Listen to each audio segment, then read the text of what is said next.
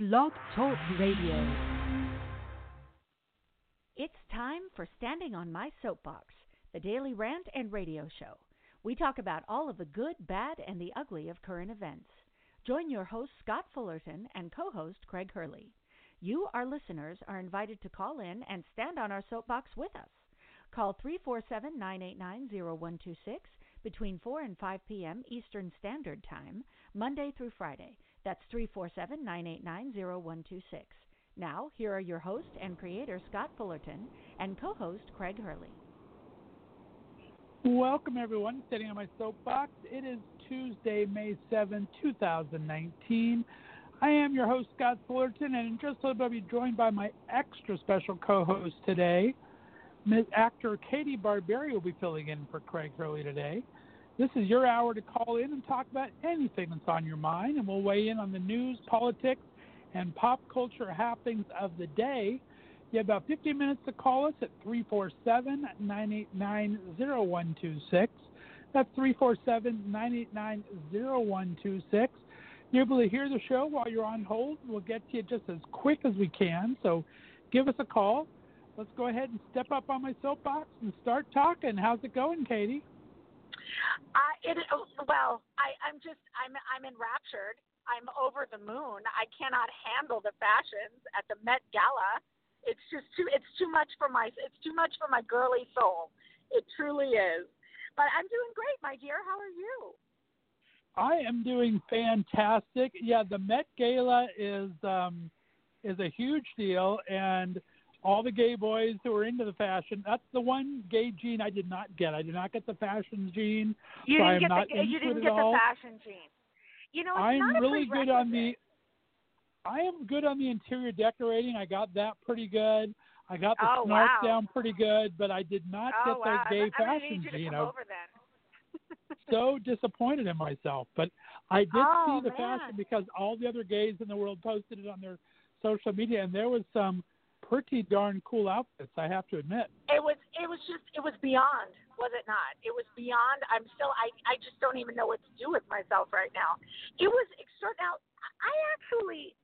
I questioned the theme, not the theme itself, in and of itself, but just the fact that it was named camp.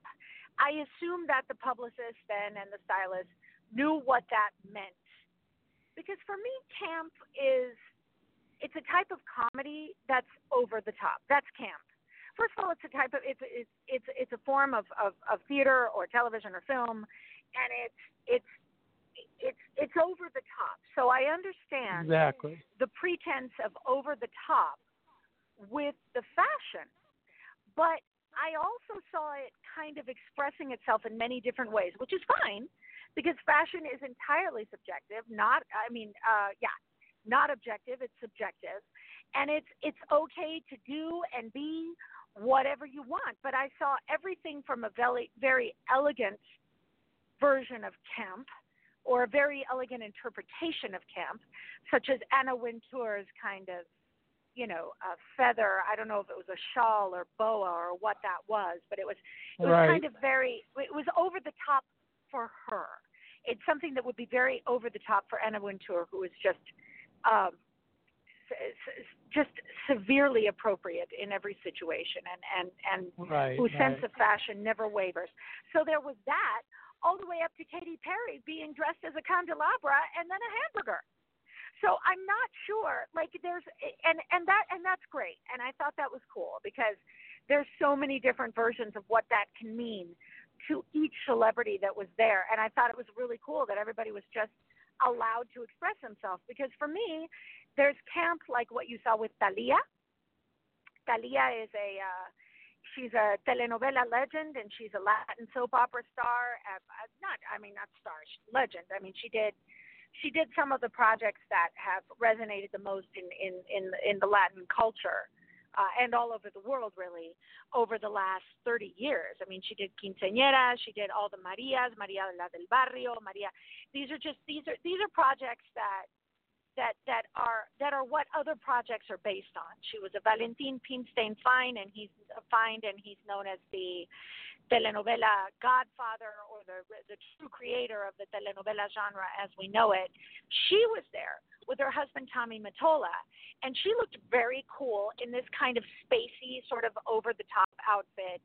And it was blue, I guess blue sequins with, then it would have been on the inside of this very spacey kind of thing she had protruding up out of her neck, silver on the inside, and that looked very cool.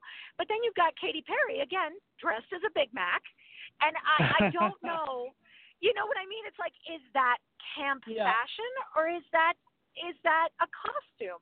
And if it is, do we need to judge? And then there was everything in the middle. And I just thought it was absolutely fantastic, because I think everybody went on the carpet and made a statement, kind of without, what maybe, I don't know if that was the point, but it was about inclusion, and it was about, it was about you be you, and just whatever your interpretation of that word is, camp. What does that mean to you? And get on the carpet with that, be it something over the top for what people know you as, or a full-on costume of a candelabra. Where are you in this process?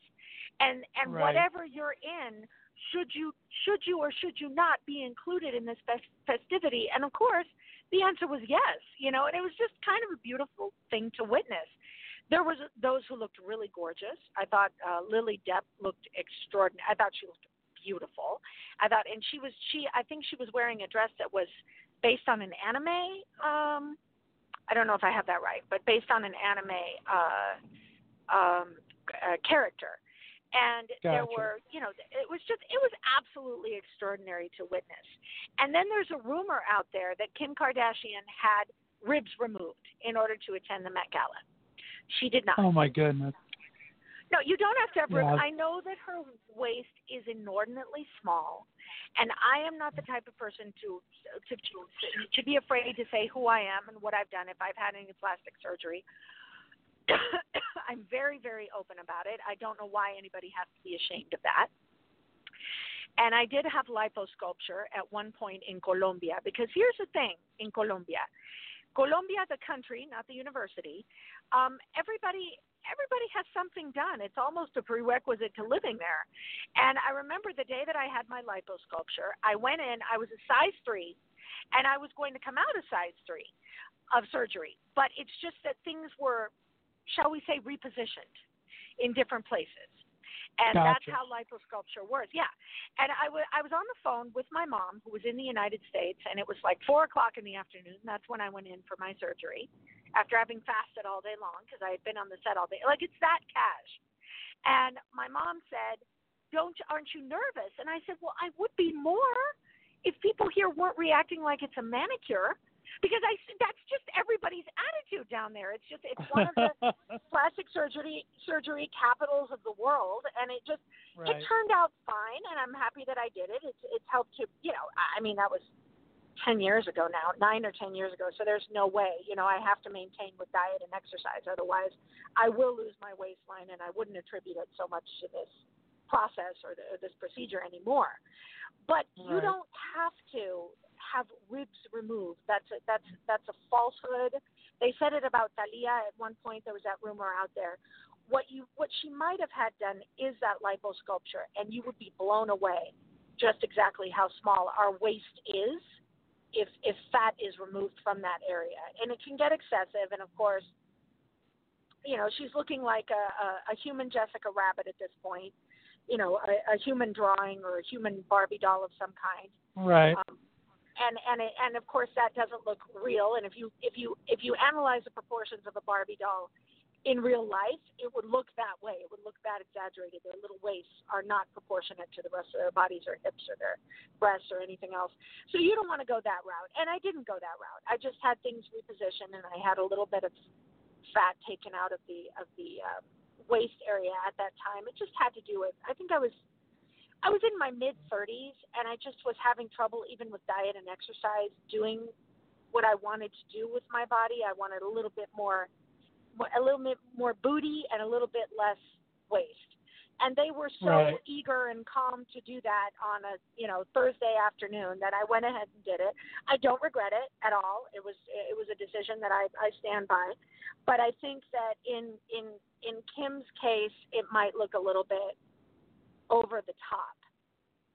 And I just, I remember being very specific with the surgeon in Columbia. I do not want to be. I said I don't want a shelf back there. But I guess, you know what I mean? You don't want a shelf. A little bit more booty is fine, but you don't want a shelf. And they were able to do that just by removing fat. They can make things look different just by removing fat from certain areas. It's absolutely extraordinary. It's like, bodies by design. But I think in her case, like Craig just said, she fit right in with the camp motif, just with, the work that she had done. Craig said she could have just gone naked anyway. That's his comment, not mine. I don't necessarily stand by that, but I thought that it was a really, really interesting event, and I think it's very cool that everybody, was able to express themselves in the way that they did. I thought it was extraordinary. What did you like about? Oh my God, Celine Dion looked like the living image of Las Vegas. Like, what would you think Las Vegas over-the-top showgirl would be? That's what she looked like. Definitely. It was extraordinary, truly. I thought she was extremely showgirl. She looked good. I mean, what is she now? She's got to be, I don't know, 50, 60 now, and she was looking pretty dang good. But she looks amazing. Of course, they say that the new 50 is the new 40 and 60 is the new 50. Right. That's just us learning how to take a little bit better care of ourselves. And it's also us learning how to be comfortable in our skin. You know what I mean? Right. There's always been such a stigma about age. And I had somebody say something very insulting to me recently. And it wasn't insulting because it didn't involve a number, but because that's not how I view myself. You know what I mean? Right. I am not, I'm 47 years old. I'm loud and proud about it. I do not think that my opportunities are over. I do not think that my ability to produce is over. I don't think that I should, give up on anything or believe any less in myself under any circumstances, and I don't advocate anybody doing that at 75 if they want to get out there and still fulfill their dreams. So exactly. I think that age is just a number, and I think that now more than ever we're seeing that reflected in something like the Met Gala, where somebody like Celine Dion shows up and just steals the show, and as well she should. She's fabulous. Right. No, she looked fantastic. And you go back to your point about, like, even Katy Perry, a lot of those people, I don't know how they can handle figuring out two outfits, let alone one. But what this originally was, for those straight guys out there who are not women and gays, don't know what the Met Ball was. It was originally called the Costume Institute Gala, because what the Met Ball is all about you know that you is are the annual fundraising fundraising gala for the Metropolitan Museum of Art's Costume Institute. That's what it's for. It's a fundraiser. So that's what that's what she was celebrating. I get it. Okay. So it is a combination, So camp is, you're right, it's a high exaggerated form, and that's what the red carpet looks were supposed to be. And then when they did the change into it, then they kind of celebrate the costume part of it. They can do both. But that's what this whole thing is about. It's actually the annual fundraiser for the Metropolitan Museum of Art's Costume Institute. So that's what the thing is all about. So it's a little bit, it's okay to go both ways on it. You can go costumey, but if in order to get to the theme, the red carpet, really you try to nail the theme. And I think a lot of people did, because camp is exactly what you described. Should be over the top, should be outrageous, and I knew it to be a form of artistry, a genre, a style of acting, if you will, camp.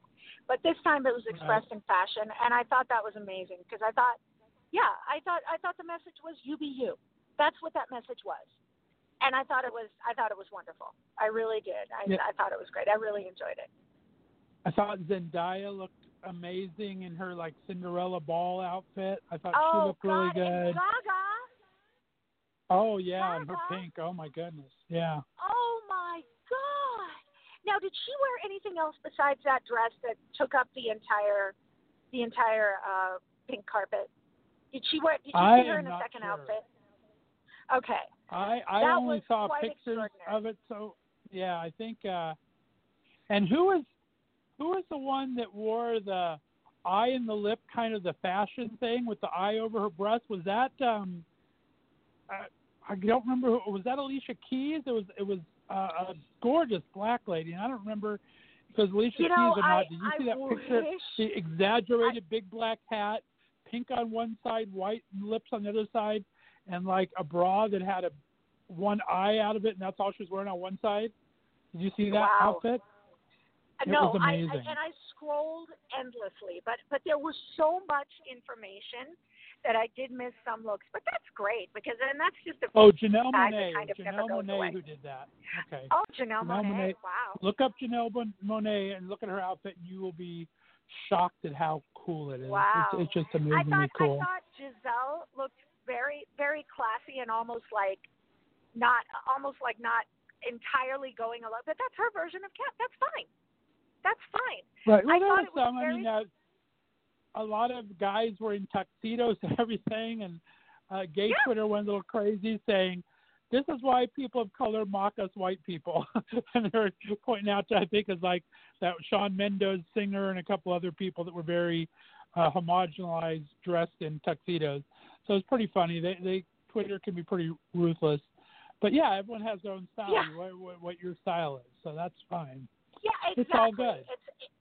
Whatever it is, you express yourself anyway. Go as Big Bird as you want, if you want, but express yourself whatever way you choose. I thought it was amazing. Amazing. There you go. So what else is going on, my dear? Let's stop torturing the straight guys. we'll stop torturing them. Give us a call if you have any questions or anything. But let's see what we have. Oh my God! Oh, weird. Let's do some pop culture weird for a second.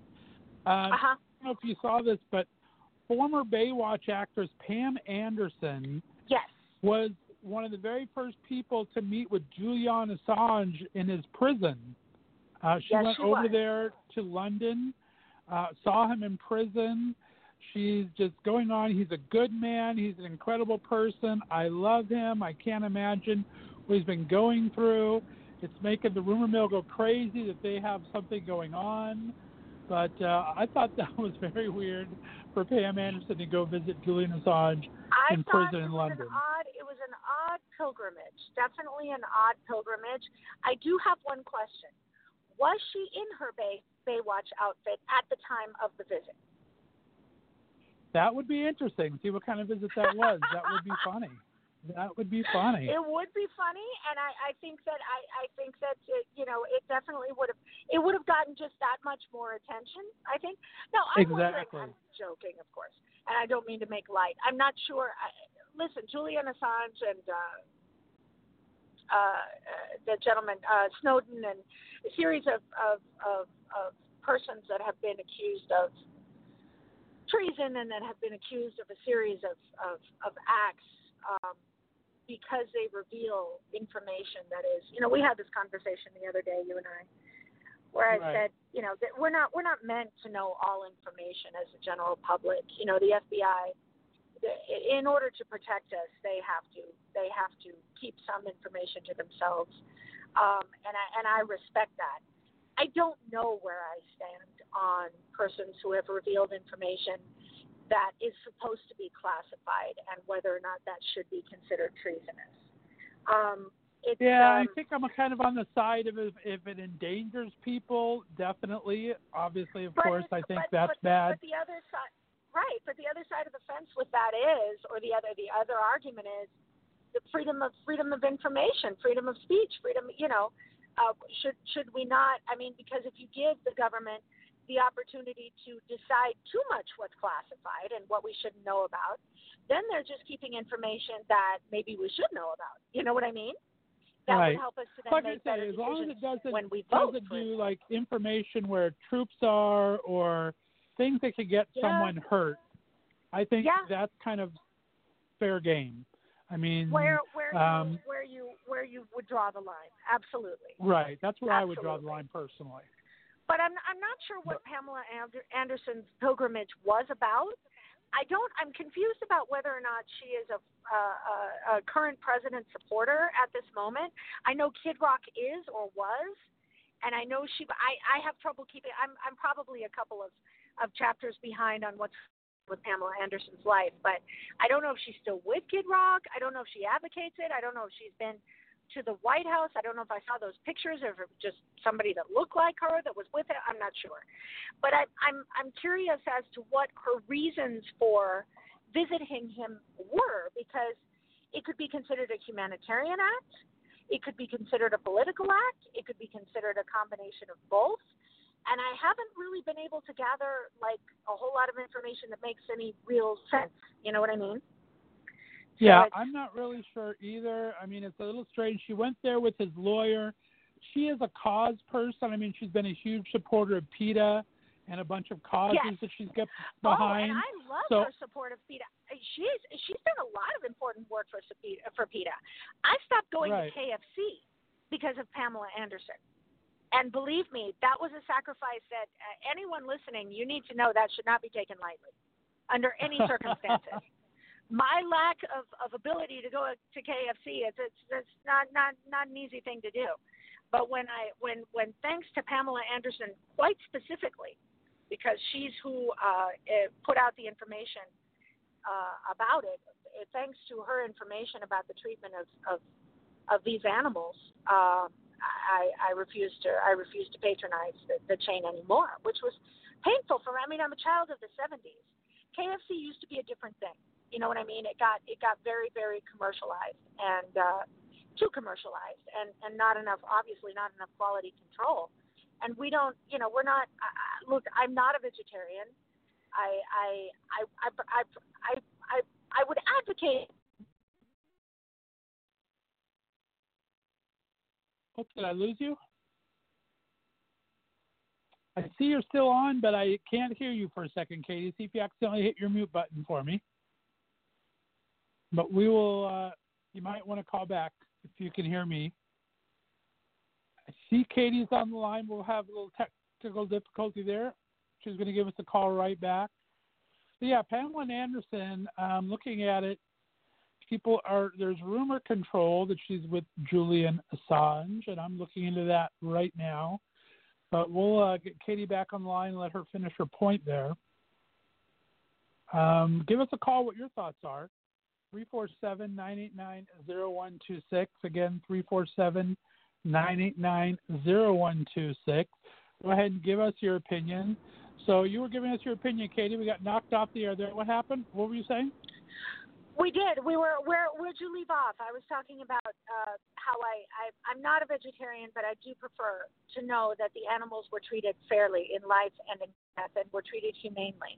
Right. And Pamela Anderson, to her enormous credit, is one of the reasons why I found out, that KFC, this particular chain, I don't know if it's the case still, but at the time that she was putting the information out, was not doing that, and I stopped going. So I applaud her work. I think that beautiful women and women who are known as sex symbols, this is what did Marilyn Monroe in.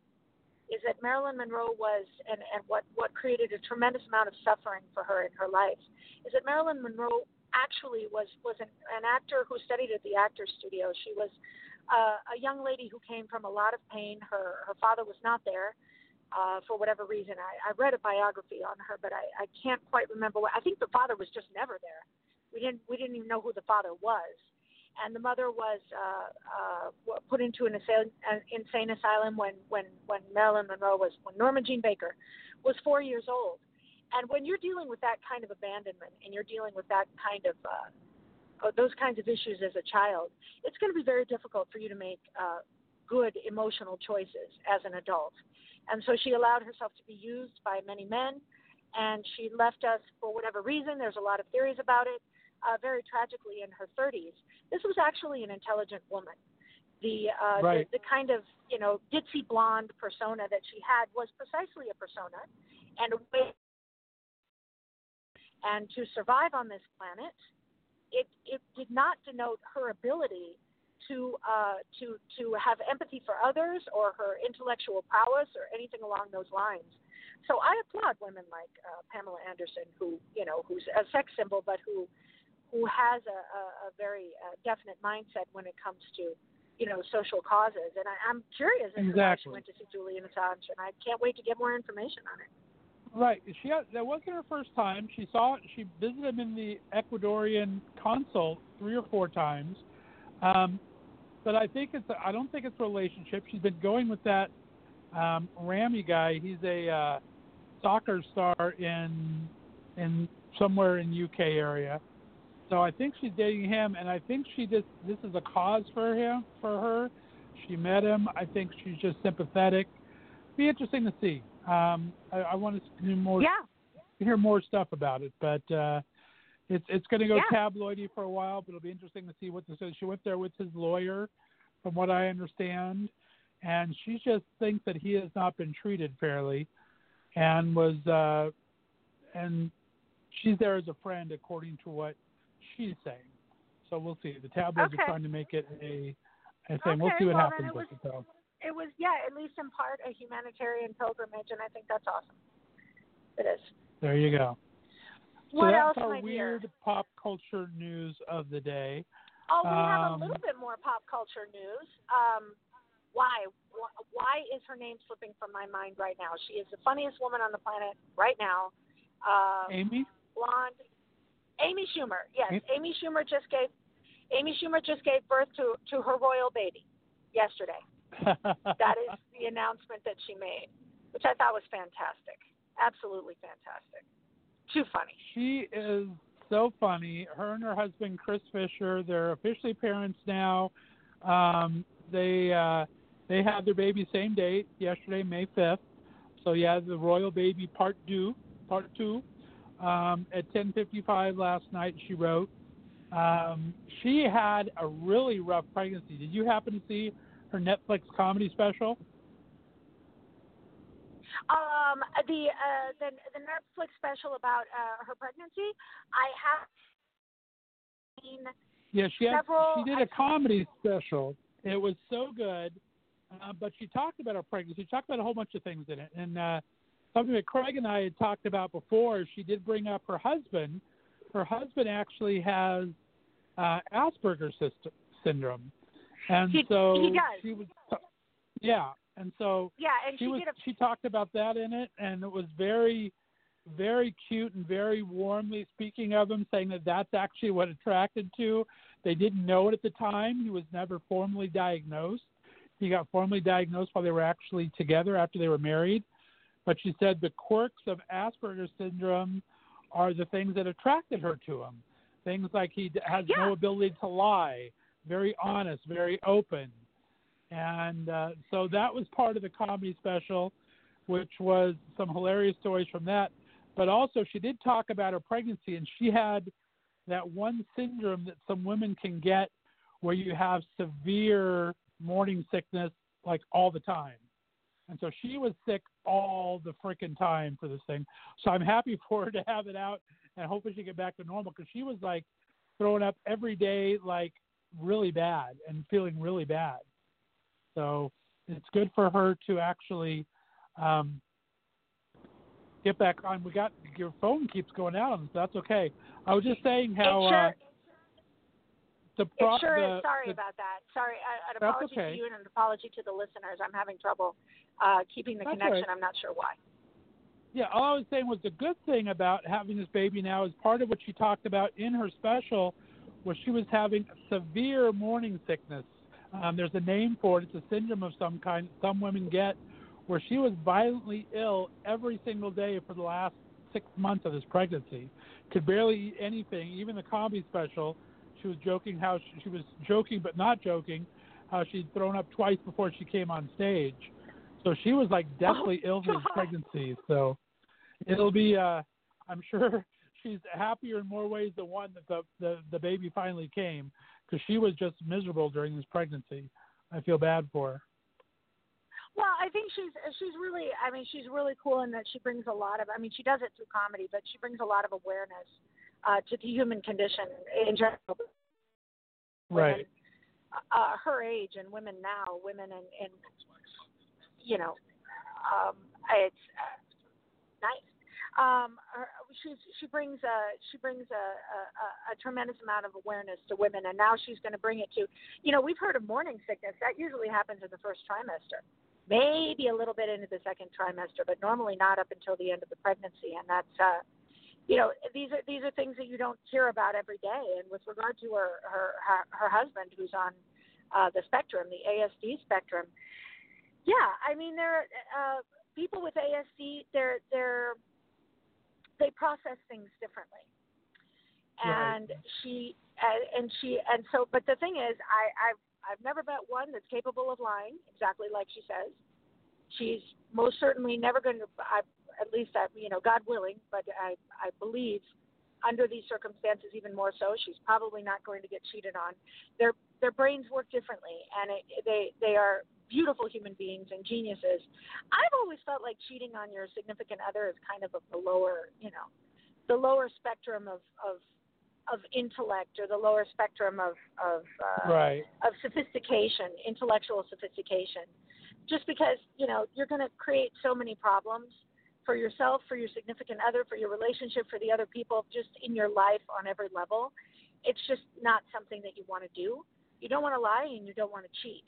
And people with ASD seem to understand that in a way that those of us who are not diagnosed with ASD maybe don't get it quite as easily. And I say that it's because they, have a higher understanding and a higher intellectual prowess, and because of their genius level, because of that, I think it's commendable. And so for her, I think that's probably created, a tremendous amount of trust in her, which must be difficult, because she's a comedian. She's a very important woman in the entertainment industry now, and there's a lot of treacherous behavior around her. But if she has that kind of safety net of this wonderful man who just accepts her exactly as she is, it was so funny because she was on Seth Meyers, and she said that, not only will he not lie for me, like she's trying to get out of of course, we have something to do at that hour. We have something to do at 6:00 on Sunday, so we're not going to be able to be there. He'll turn around and look at her and say, no, we don't have anything to do. We don't have anything on the schedule, so he won't lie for her. And at the same time, he won't lie to her. Like, she was about to go on the air with Seth Meyers, and it's a big deal. It's late night. And she said, does this dress look okay? And he just looked at her and said, well, it's too late. So she just, she has to be thankful that he's honest, but at the same time, she said that sometimes that honesty is a little brutal, a little difficult to handle. But but I mean, it's I think she approaches it. I think she needs a man she can trust, and she feels that precisely the characteristics that make him on the spectrum are helping her to trust him more, and I think that's great. Exactly. But she had a royal baby. They had their royal babies. I think that's fantastic. Congratulations. Well, we're at the 32-minute mark, so we'll take a break. And in honor of her, we'll play Cameron Hawthorne's Mama's Love. You're listening to My Soapbox. Give us a call back. We'll be back in a few minutes here.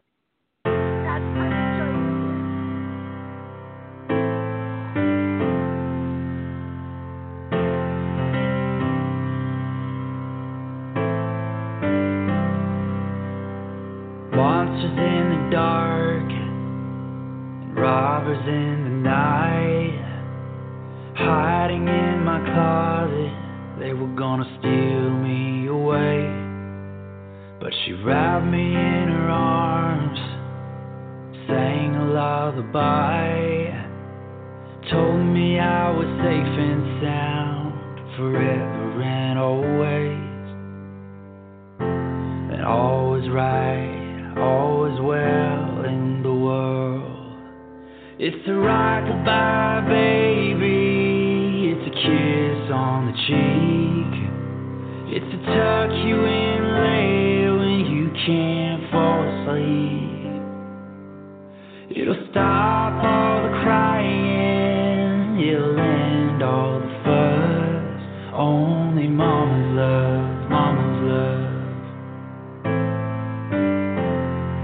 Only mama's love, mama's love. Bullies on the playground and tears in my eyes. They try to cut me deep, never quit knocking me down. but she whispered to me softly, don't believe the lies, just dust yourself brand new and go on, get up off the ground. And all is right, all is well in the world. It's a call me if you need me, it's a be there in a blink. It's the medicine that makes you strong when you are weak. It'll stop all the crying, it'll end all the fuss. Only mama's love, mama's love. Only mama's love, mama's love. Only mama's love. Only mama's love. Only mama's love. Only mama's love.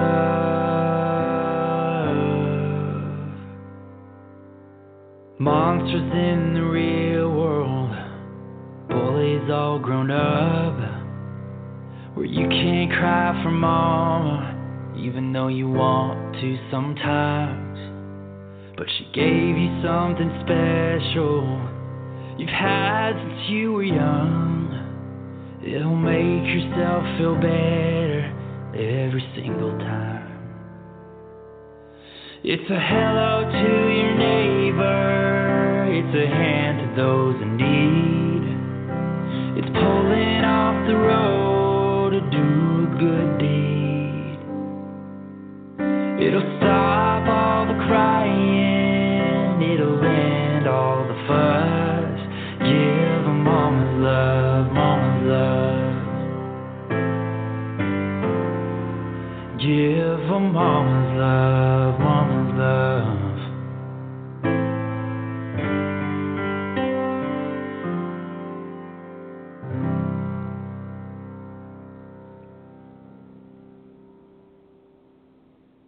All righty, guys, we are back. Welcome back to Standing on My Soapbox with our special guest co-host, Miss Katie Barberi. How's everything in beautiful downtown LA these days? Is the smog staying away?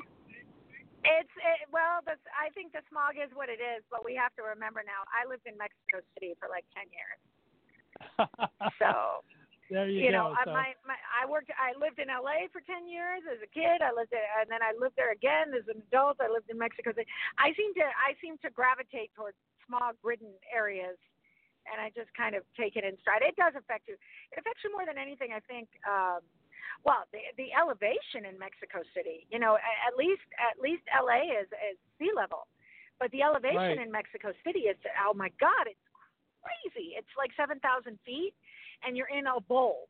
Mexico City is like a bowl because it's surrounded by mountains. Okay. And all of those fumes are trapped in there with you, and so. I just remember I would get back from somewhere that was sea level because, any project that you do, any telenovela project, which was what I was doing there for 9 or 10 years, one right after the other with Televisa. Any project that you do, you're going to be mostly, they do have locations that are beaches almost always in these projects, in these Latin soap operas. So you can't eat anything, and on top of everything else, you're dealing with elevation. Because when you get back to the studio to do interior shots, you're going to be 7,000 feet in the air. Right. So wow. it's a lot to deal with. So I always, when I complain about the smog in LA, I always try to remember at least I'm at sea level here, and I don't have to adjust my breathing to the two phenomenons. I try there you go. You always have to see the bright side. That's a good silver lining. I like that. Absolutely. I like the silver lining. Always. And the clear days in LA are way beautiful. You can see all the way across the valley everywhere, so it's beautiful. You definitely. sure can. No, absolutely. You sure can. Right now we seem to have some very, very low clouds that you almost feel like you can touch. We're on the freeway. So it's, LA has its stuff. They have their fires and they have their earthquakes and they have their smog, but I blame Charlie Chaplin. He's the one who insisted on coming out here and establishing this had to be the place where everybody shot. Okay, so that's where the entertainment industry was born, and that's where it seems to be remaining. That's where everything is handled. That's where the hub is. That's where if you want to be cast as an actor in television, at least in the American market, you have to be in Los Angeles because that's where the castings are. That's where the casting directors are. That's where the deals are made. That's where the shows are being. That's where it all happens. So we can talk to Charlie Chaplin about that if we feel like there's too much smog here. Doesn't seem to be a whole lot we can do about it at this point. We might as well just smile and grin and bear it. Yeah, I could see people's point being from LA. I was born and raised there for 29 years, so LA is very normal to me. It's just everything about it is normal. The different weather, the when they freak out over rain, when you have the fires and the floods and the mudslides, but that's all part of the game there. But then when you go away, when I moved away here for 15 years, I go back and visit. Then I understand how people get upset with the traffic and the things like that. You can see a little more, but when you're in it, it's just part of what it is. When you grew up with it, that's what it is. Traffic is another thing for me. Again, I lived in Mexico City for 10 years. The world in Mexico City, but a close second would be Los Angeles, and then and the traffic in at least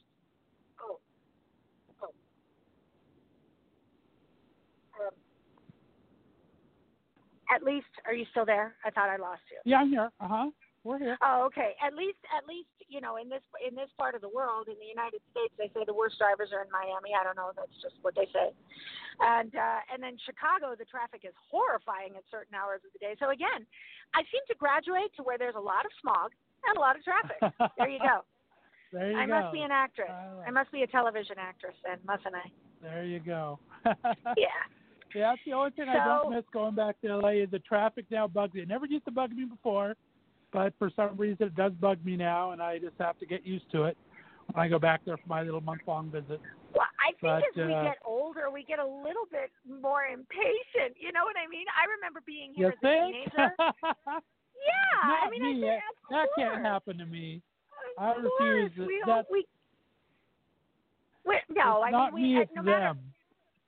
Absolutely no, and I as much as I believe in positivity, and still it's harder. I remember being a child actor here in LA, and a child and then a teen actress, and my mother just would freak out at the traffic. I'm like, Mom, it's like totally okay, because I was I had to be a valley girl. It was the 80s and I lived in the valley, so everything was like either tubular or just gagged me with a spoon. And I thought her attitude about traffic was just way over the top. I understand it a little more now. She was my age at that time, so. It's funny. One of my jobs, it took me, depending when I left for work, if I left for work between 6 and 6:30, I would be at work in about 55 minutes. If I left between 6:30 and 7:30, I'd be there at like 9 o'clock, 9:30 in the morning. That is correct. Because the traffic was so bad. So, but I never complained because I knew that, so I'd leave earlier. I learned it, and it was not that big a deal. But but now going back, I don't have, like you said, I don't have that patience. It's in Mexico City. I lived in outside. Mexico City is just the capital, right? It's like Washington D.C. in that it's surrounded by states. It's just a city, and it's the capital, and it's its own, its own federal district. But it's not right outside. Like you don't see the difference between when you get out of Mexico City and you get into Mexico State. Estado de Mexico. You can't see the difference. There's no in between. There's no highway that leads you to it. It just simply it's the same city, but you're in Mexico State. And it's exactly, if there was no traffic, you could be to the studio from Mexico State in 20 minutes. So I would leave. I learned to leave at they don't start shooting in Televisa until 8:00 in the morning. Just as a rule, they don't in studio. So you or put you into makeup before. It would be very rare that they put you into makeup before 8 a.m. If I left any time after 6:15, I wasn't going to be there until 10:00 in the morning. But if I left at 6:15, I was there at 6:45. 6:35, 6:45 is the latest. So I learned to show up in my PJs. I had my locker there. I had everything I needed, and I would shower at the studio. There you go. And then That's usually, the way to do it. maybe take a nap before the makeup people showed up, or go and get breakfast. The great thing about Televisa is that you could literally live there. There was a gym there. There was a commissary. There was a place to sleep. It was great. So I would do that because of the traffic. It's just if you learn to work with the traffic instead of against it, it doesn't have any real reason to affect you, And I'm talking about Mexico City, where it was just absolutely crazy. So you just work with the adversities in life. A little part of where my love for entertainment came from was those long commutes, because I was young. I was 18, 19, 21 years old, so I didn't have much to do. So I would go there. I would leave early in the morning to get there on time. But the same thing would happen on the way back. If I left right after work, it would take me 2 to 2.5 hours to get home. If I waited an hour and a half, it would take me 45, 50 minutes to get home. So I would go, being in L.A., working in L.A., I would go watch all of the sitcoms be filmed. So I'd go watch Designing Woman and Who's the Boss, and I would go see all these sitcoms being filmed all over L.A., and that's one of the reasons my love of entertainment came in. I was never part of the active part, however, but I would love to go see the behind-the-scenes of it. So it was fun. Of course. So the tapings are a lot of fun to watch. I can't believe I never sat in a Friends audience. That just makes me enraged now that I'm such a huge fan. I was in Mexico shooting when they started Friends, and by the time I got really involved in Friends and learned about it and whatever, because in Mexico the information wasn't necessarily there, but when I got it's more in Mexico and in South America, it's the local programming, the Spanish-speaking programming that predominates amongst the citizens in general, amongst the people in general. Now, with the millennials and what have you, there are a lot of people with cable and a lot more information, international programming and production is there, and people know about Netflix and they know about HBO and but it didn't used to be like that. Televisa was kind of a monopoly. I don't say that as a bad thing. It simply is what everybody watched, and I was there kind of on the cusp of that changing a little bit when Televisa actually developed their own cable company called Sky. And you could get several different, channels from the United States, like HBO, or you could get, but predominantly it's the Spanish-speaking production that predominates in those countries, obviously, and amongst the Latin population here in the United States. And that's why Telemundo and Univision are so huge in this country compared to ratings, of the networks that have always been here, ABC, NBC, CBS. They're competing on the same level at this point.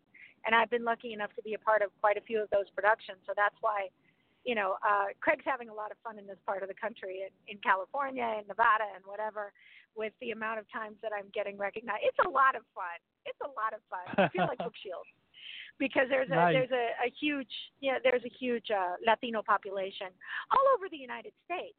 But in this part of the country, you see it a lot. Right. No, my go-to is I'd watch them film Designing Women a lot, because that was one of my favorite shows at the time. Wow. So I would go to that. And it's Warner Brothers lot, where Ellen's at now. And you saw Alyssa filming Who's the Boss. I did. I saw her filming Who's the Boss.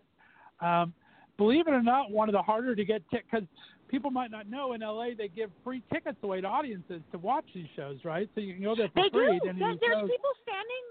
There's people standing at Universal Studios with a clipboard, and you can go and see your favorite show shoot.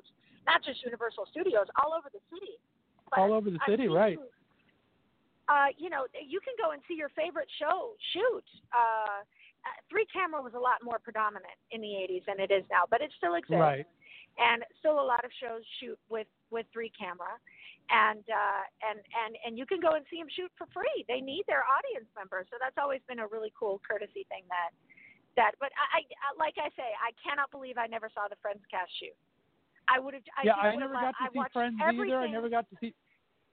I think Friends was there when I was there. I'm trying to remember the years Friends were. I think I was in LA that time, but I never got to see Friends. So I saw Designing Women a lot. I saw a lot of, believe it or not, one of the hit shows at the time was Webster, which was hard to get a ticket for, and I never wanted to see it. Emmanuel Lewis. Emmanuel Lewis was big huge. back then. Webster was huge. Was not my big thing, but it played at the right time for me to drive to. Yeah, okay. Different Did you Strokes. see Different Strokes? Yep. Yeah, I watched Alyssa shoot Who's a Boss quite a few times, and I watched Bobby Jacoby, who I've spoken to you about on the show. He had just lost his mom the day before. His mom was having some health issues. Right.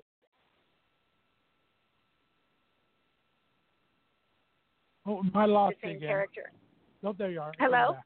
Oh, Hello. Hey, I thought we lost you. You're it was back. Adam Carl who had lost his mom, not Bobby.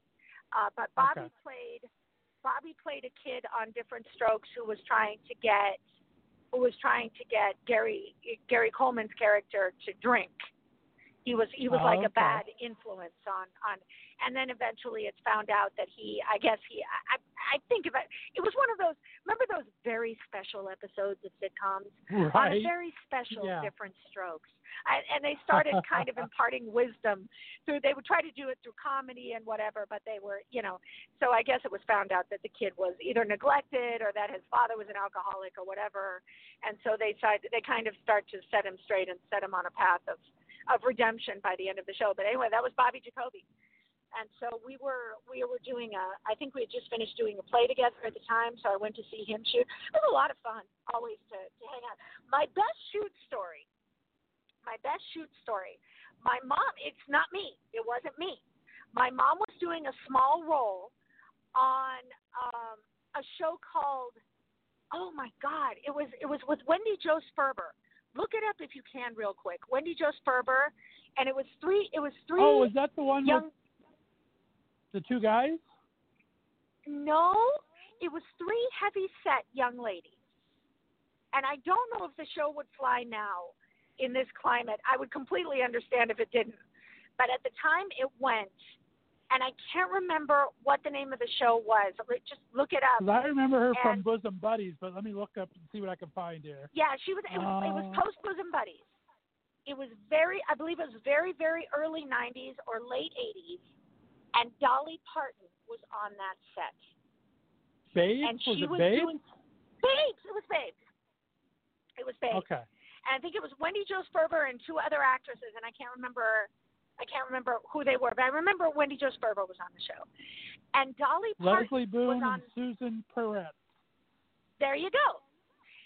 And Dolly Parton was on that set, and I am to this day, a massive Dolly Parton fan. She can do no wrong in my mind. I wanted to be her when I was a kid. I would walk around with the blonde, the platinum blonde curly wig, and do whatever I needed to do anatomically to feel like her. And I would stand on my little soapbox, which was actually an apple box, and sing all of it. I was obsessed with Olivia Newton-John and Dolly Parton, and she was on the set. And when I was 6 years old, I was at the Cracker Barrel, the very first Cracker Barrel that was ever, the founding Cracker Barrel in Nashville, Tennessee, where my mom was working at the time. And there was a Dolly Parton doll next to the register.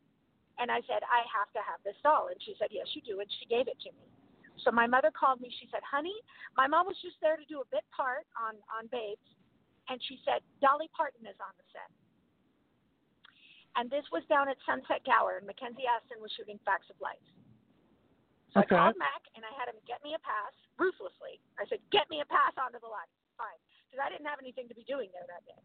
So he said, get me a pass. I said, get me a pass. He got me a pass. I showed up with my doll on a quest to get Dolly Parton to sign my doll. And I was not a young actress at that moment. I was not any of those. I was a fan from fandom, fandicity. It was all about her and getting her to sign that doll. But I was able to go, I knew the people on the set. I had worked on a lot of those shows. I had friends who worked on the shows, so they let me right through under the soundstage, no questions asked. My mom was there, she was shooting. And I walked right up to her, and she was everything that I needed her to be. I said, Miss Pardon, and I couldn't even breathe. She said, oh, so cute. And I said, oh my God, she just called me cute. And I said, would you mind? She said, well, no, honey, of course I wouldn't mind. And she signed my doll, and it is still to this day, it's my prized possession. Oh, my goodness. That'd be great. Yeah. That's a great story. It was my best BTS story from when I was a teenager. It wasn't even about me. It was about meeting Dolly Parton. I love that, though. That is fantastic. Yeah. I have a very good friend. Actually, a very good friend's friend is in the Dolly Parton Coat of Many Colors television shows. And so she's met Dolly quite a few times. And says she's everything you want her to be, just like that. She is everything you want her to be. At least that was my experience.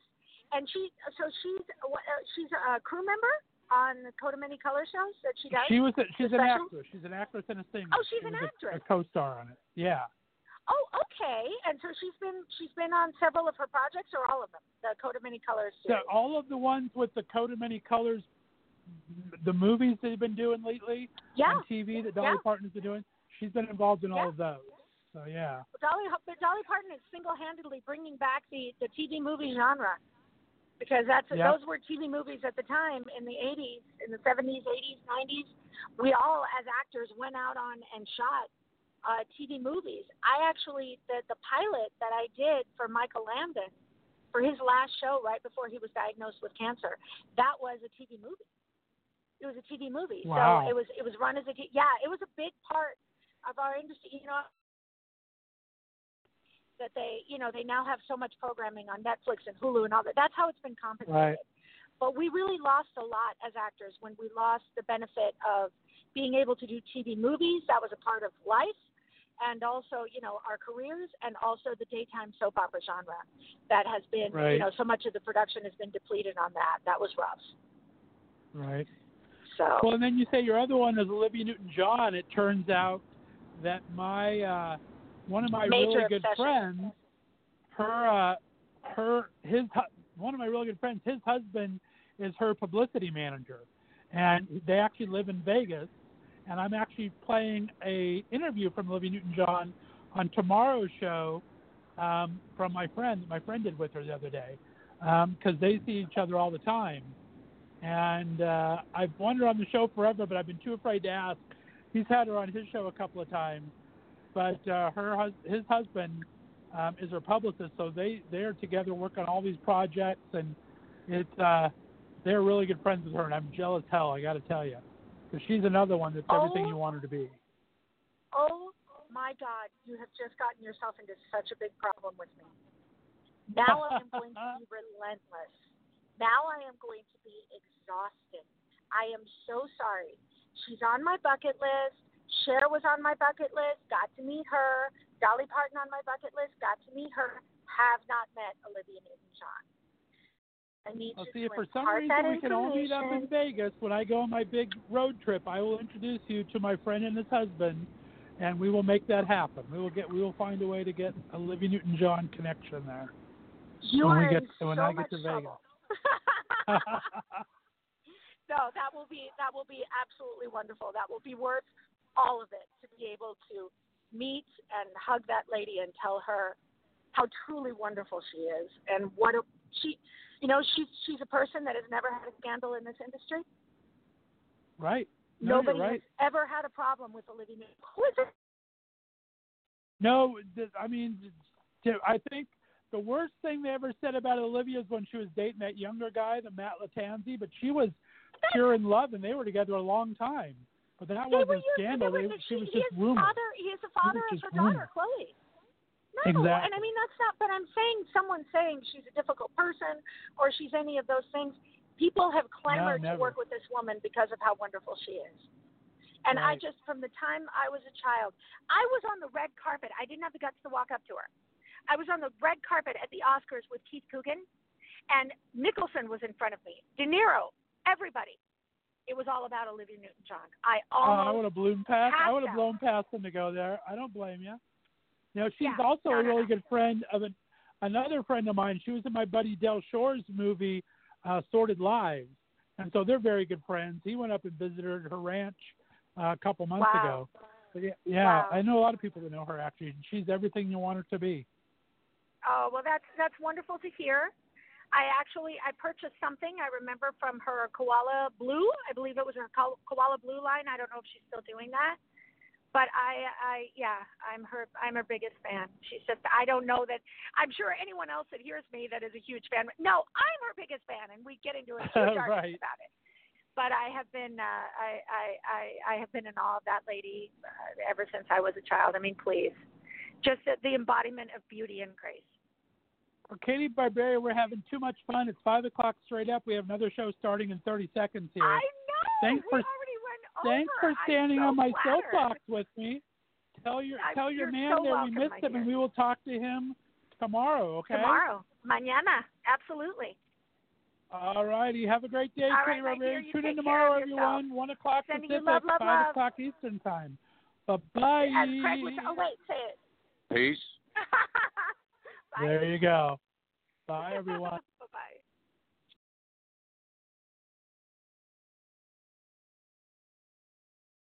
Blog Talk Radio. I have Coke, Diet Coke, Sprite, cranberry juice.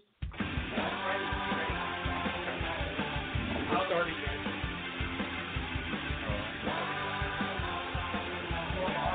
Yes.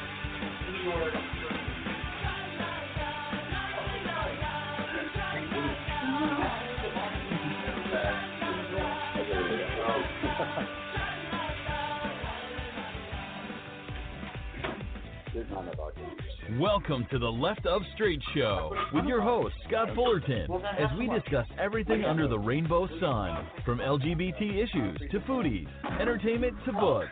Join us as we talk to some of the most interesting leaders and celebrity LGBT guests and allies on the internet. So grab a cocktail, it's always happy hour somewhere, and enjoy the show. Now, here's your host, Scott Fullerton.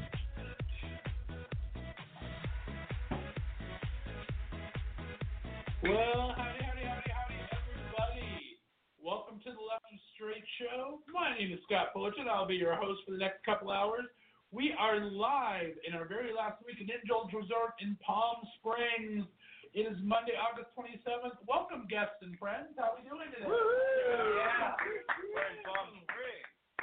All right. We're not on video, so you can't see me get drunk. You do not see Michael in his huge bottle of vodka that's taller than his right arm, but that's okay. We're good. We're having fun here in Palm Springs.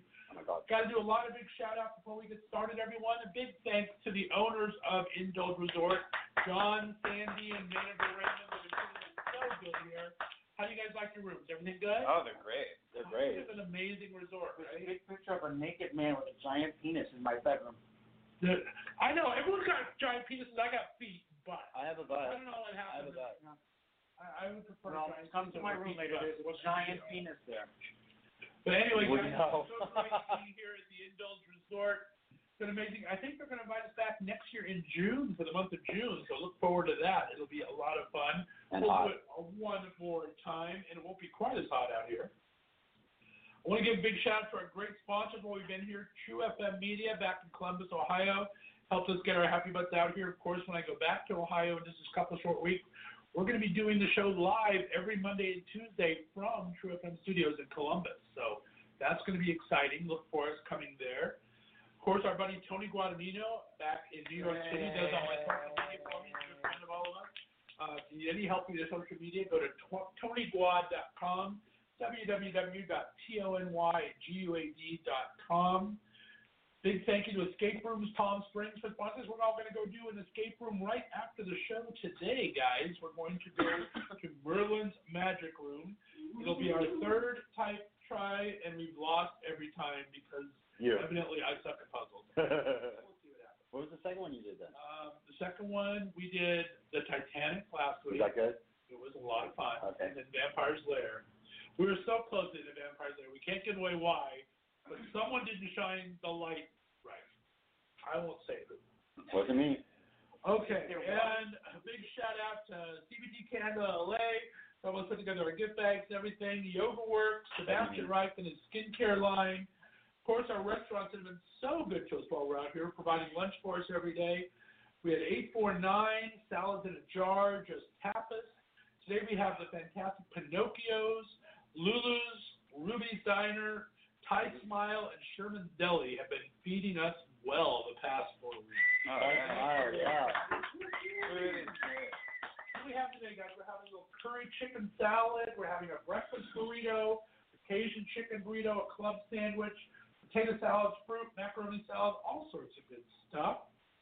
I just got back, of course, from the big 5-day excursion to Vegas. I have to give a big shout out to my friends in Vegas that put us up and trained us really well. We barely spent a dime there on anything except for gambling, and we got lucky with that. We brought, of all of our money we brought, and we did a lot of gambling, we came back only down $300. That includes food, tips, everything. It was really nice. So we had a good time in Vegas. But a big shout out to Excalibur Hotel, Randy Slovacek and his husband Michael for hooking us up at Legends of Concert and at Chippendales. If you haven't seen social media, you got to see my mom surrounded by the gorgeous boys there. They all came and danced all around us and brought us on stage. It was a lot of fun. And Chippendales is very gay friendly now. I don't know. It wasn't quite as friendly before, I guess. I mean, they let anybody in. But because of my buddy Randy's husband, Michael, who's a publicist for the show, they become very gay friendly. They have one part of the show where they bring any gays in the audience up and kind of let the guys lasso them and everything. It's kind of fun. And the girls go crazy. And it was long. We actually sat in the back so we could watch the crowd because you have all those screaming girls at their bachelorette parties and everything else. It was hilarious. And the boys are very, very nice. I bet your mom gave them a run for their money. My mom enjoyed it. My mom went. She's still resting. Made a joke. She said, "Should I get some ones?" She had a $50 bill. "Should I get some ones?" And Randy's like, "No, you don't tip here." But she was all ready to get $50 bill and ones and go crazy. So she had a good old time. Any old mother still has a little bit of game left after being a 3-year widow here. Big thanks to Chef Robert Irvine, his amazing restaurant in Tropicana, Community Kitchen. Cirque du Soleil, we saw Love. The Beatles show, it was amazing. Of course, like I said, Legends of Concert Chippendale. Perez Hilton was a guest on the show right before it went out. He was very kind to us. He's hosting Chippendales for this month. He was very kind to us. So thanks to everybody back there. That's all of our sponsors made all this possible. I'll be hitting you guys up next June, so get ready, everybody. That's the show, everybody. Let's go swim. Let's go swim. Scott Freeloading. If you missed any of our shows, please go get them at the website, www.blogtalkradio.com/leftofstraight, or hopefully you're subscribed on iTunes, Spreaker, iHeartRadio, all those fun places. You can find the show all over the place. Have an amazing lineup of guests today we're going to get to in just a second. Tomorrow, our very last show, we're having great character actor Jasper Cole, having Billy Clift, it's amazing director, writer, producer. David Milburn, fantastic actor and producer, will be here when we talk about The Long Road to Freedom that premiered at Outfest just a few short weeks ago.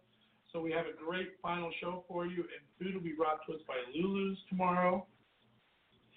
Next weekend is Labor Day, of course, and I'll be traveling home from Ohio, so we're going to have a Palm Springs Marathon repeat next week. There'll be no live shows from Sunday through Sunday. I'm going to replay all 8 of the shows here from Palm Springs.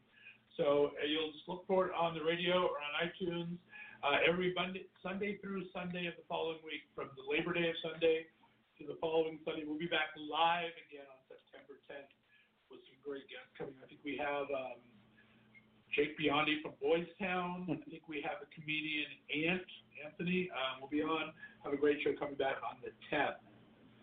Let's see. Also, I want to give a big shout out to my interns that were producing the show back in Ohio, Christina Rezick and Sam Corrigan. Christina, bring yourself on the air here. We lost Sam last week because he went back to school at Ohio State University, so he's back. And we're going to lose Christina next week. She has a brand new project. She created her own film that's been accepted in a Beverly Hills Film Fest competition. And she'll be getting ready for that. Tell the listeners all about it, Christina. Hi, thank you. Yeah, so it's just right now a script, so it became one of the finalists in the Ladies Filmmaker Festival. So at the end of September, hopefully I will actually be in California. So too bad that it didn't line up. That would have been awesome to be in Palm Springs with you, but we'll have to try some other time. That would have been fun. Well, a finalist, Beverly Hills Women's in Film Festival, Women Film Creators. Congratulations. All right. Here for Christina, everybody. Yeah, Christina. That sounded amazing. Thank you very much, everyone. All right. Well, here we go, guys. This thanks to all my guests, vacationers here, indulgent listeners. I got a great show for you today. We have with us Ronnie Kroll. Of course, you know him. He's from Chicago. Made a name for himself at Make Me a Supermodel. Became second place and a fan favorite. It launched his modeling career with all sorts of great modeling gigs everywhere from New York to L.A., the cover of Playgirl magazine. We'll talk about that for a second. He's a co-founder of an amazing social group for change called Friend Movement that they're getting ready to retool that a bit. We'll find all about that. And is now pursuing his love of politics. So we'll find out what that's all about in just a few minutes. Next to him, kind of sort of, we have Michael Vaccaro, great friend of the show, New York actor and producer, transplanted here to L.A., best known for his hit web series Child of the 70s, who has a guest star roster that any filmmaker or television producer would dream of.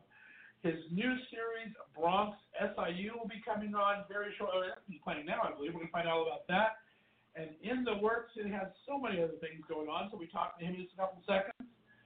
Next to him, Scott Travis is an entrepreneur and producer whose company, CBT Candle LA, has grown to incorporate celebrity brand, candles, and fragrances to helping create your own private label brands.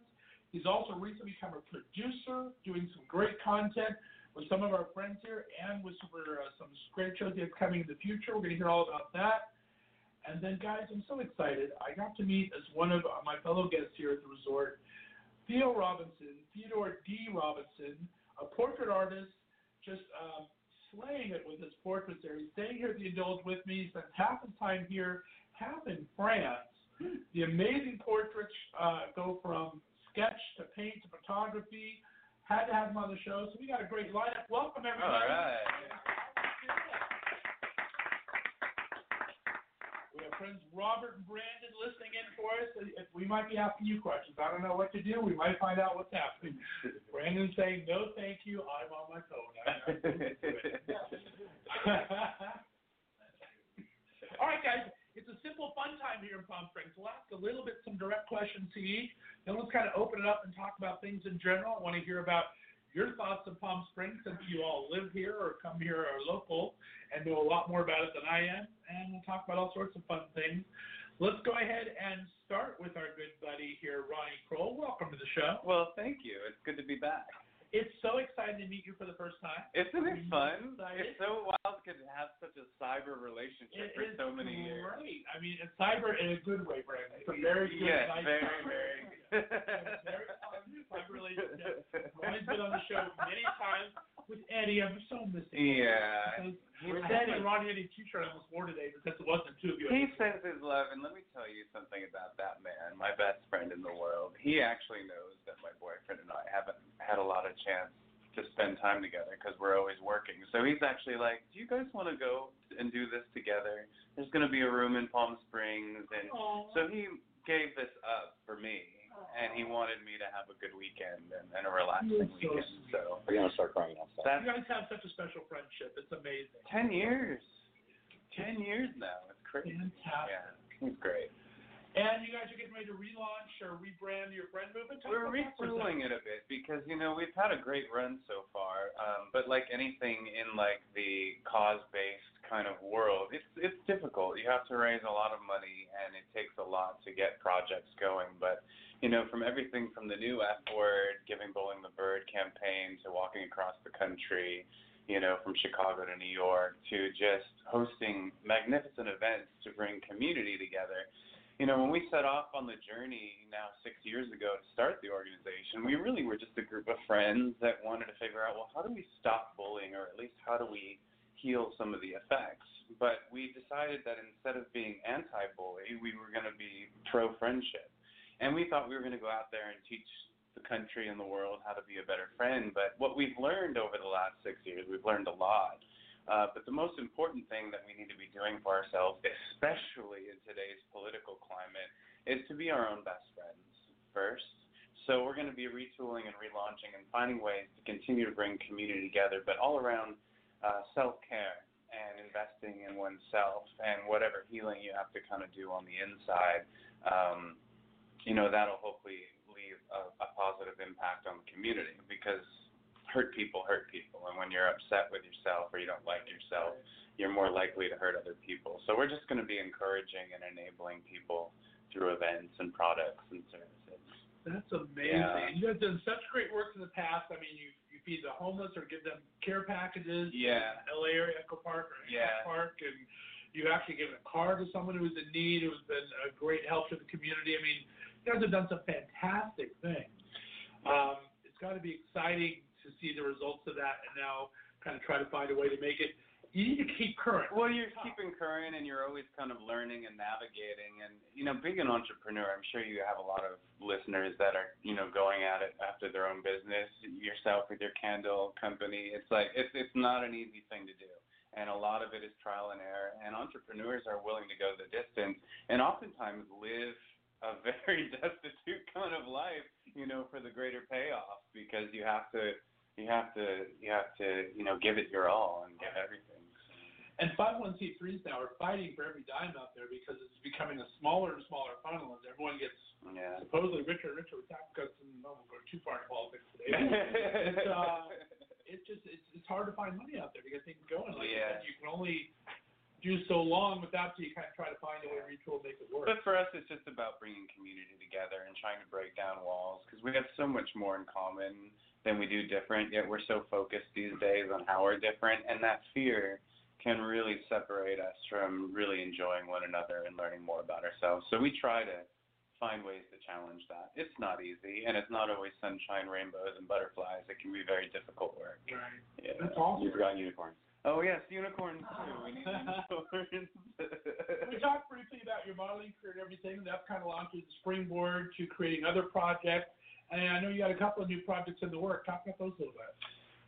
One, I can't really talk about the title just yet, but it's going to be in the fashion and beauty world. It's going to be a new reality TV show, and I'm a co-producer and potentially a host of it. But it's being optioned right now, fingers crossed. So if all that moves forward, I'm really excited about that.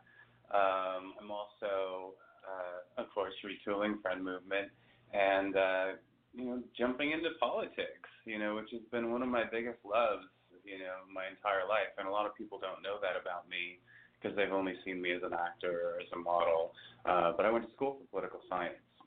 So that's exciting. What was your impetus? I mean, we had such a controversial, we'll say, last election. What was your impetus to want to join that fray and be able to keep your sanity about you going into it? Well, I want to get back to a time of like an Abraham Lincoln or a JFK or Martin Luther King, the peacemakers, the ones that really, if Martin Luther King had the dream of, one day the sons of former slaves and slave owners, sitting down together and not judging each other on skin color, I'd like to try to figure out how do we come up with that plan and how do we get the American culture to come together as American citizens first. And there's a lot of healing that needs to be done first. If you think about any relationship that's one-on-one, if there's any sort of like disagreement that just kind of gets glossed over, that can become really toxic to the relationship. It can eventually like bubble up when you least expect it and ruin the entire relationship. There's no real way, there's no solid foundation to move forward. So I'd like to see more of our leaders today be honest about where we've been in this country. We took this land from Native Americans, we enslaved an entire people, and then there was separate but equal, but not really. And these are deep wounds that are still affecting us today. And just because we now have Donald Trump in office, and maybe people are giving a face to it now, but it's been there bubbling beneath the surface for a very long time. So I think we need to actually call a spade and be like, this is our history. We're not perfect, and there's a lot of great things about the country, and we can move towards greatness together, but only if we listen to each other. And we're not doing listening right now. We're just talking to talk, and there's these big egos on both sides of the aisle that are complicating matters, and they're teaching us how to hate one another. You know, from our politicians to watching your main corporate media between CNN and Fox, and, you know, they're spoon-feeding us what they know we want to hear and what riles us up and what makes us feel good. But at the end of the day, then we're hyped up on steroids 24/7 going out into the community, and we're more likely to get into fights with each other, be afraid of each other, and we're so much better than that. So I think I have a background, a unique one, from acting to modeling and living in Chicago and New York and my time in politics. I have a unique approach. And I have a really great group of friends that I think are so talented. And if given the chance to get involved with politics, if I could put them in places where they could, you know, go to work, I think we could really do something together. That's amazing. Now, talking about how few money there is for 501c3s, there's jillions of dollars for politics, but it's getting to it, how is that the money game? Because that's part of the problem with politics now, right? That is. I mean, until we can really take money out of politics and really put it on merit, like we need to be able to level the playing field. We need to have politicians be able to get up there and win on merit and platform, and instead of just being able to get, like, Donald Trump got $5 billion in free press this past election. You know, that's crazy to me. Right. It's crazy. But yeah, it is a lot about raising money, but for me it's going to be organic. You know, I think Bernie Sanders has been really good at raising money across large groups of people and smaller denominations. I think that's really, we need to remember that the people are sovereign. A lot of times we get so fearful of government and we give so much of our power away to one man or one office or the Congress. Congress has a 10% approval rating right now, which is just abysmal. But we have to realize that we, the people, are always the ones really in charge. And if we band together and listen to one another, that there's room for progress, there's room for growth. So, very much so. I want to have the conversations that no one's willing to have. I want to be a politician that actually will speak the truth, and however far that kind of gets me, and whoever that resonates with, you know. Well, good on you. We need a positive voice in politics, and we'll find out how we can help you with that at the end here. The last thing I want to ask you about is you've had such an amazing, diverse career. You're actually writing an autobiography, which I love the title of. Talk about that, and we'll finish on that note. Yeah, you know, I love to write. I'm an artist at heart, so any vehicle that I can find to express and get out there. But this book I've been procrastinating and avoiding and afraid of it because so much of writing is vulnerability. It's about exposing yourself. It's about exposing your soul in a different way than your body, right? Like modeling and stuff like that is one thing, but when you're going into a more emotional space, it's scary. But it's called Behind the Smile, and throughout my career, I've been kind of known for being a smiley kind of guy. My smile has been my signature, and oftentimes behind that smile, things aren't always so happy. You know, there are a lot of things in life as we're going towards our goals that are obstacles and can bring us down. And I've had to overcome a lot of those obstacles in the forms of struggle and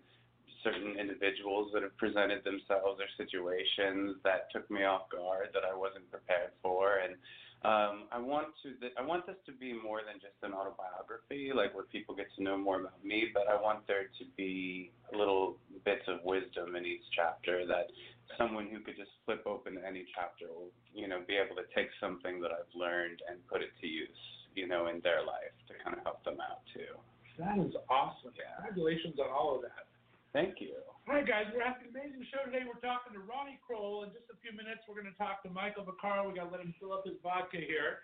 So, Christina, get ready to play Michael Vaccaro's Own Child of the 70s song in a second. We have Scott Travis from CBT Candle, and we have Theo Robinson, artist extraordinaire. So you'll see Left the Straight Show right here on Blog Talk Radio. We'll be back in just a couple of minutes. Tell me, what would you say if I flashed a peace sign your way? Tell me, how would you react if I wore bell-bottom slacks? Do you remember a time when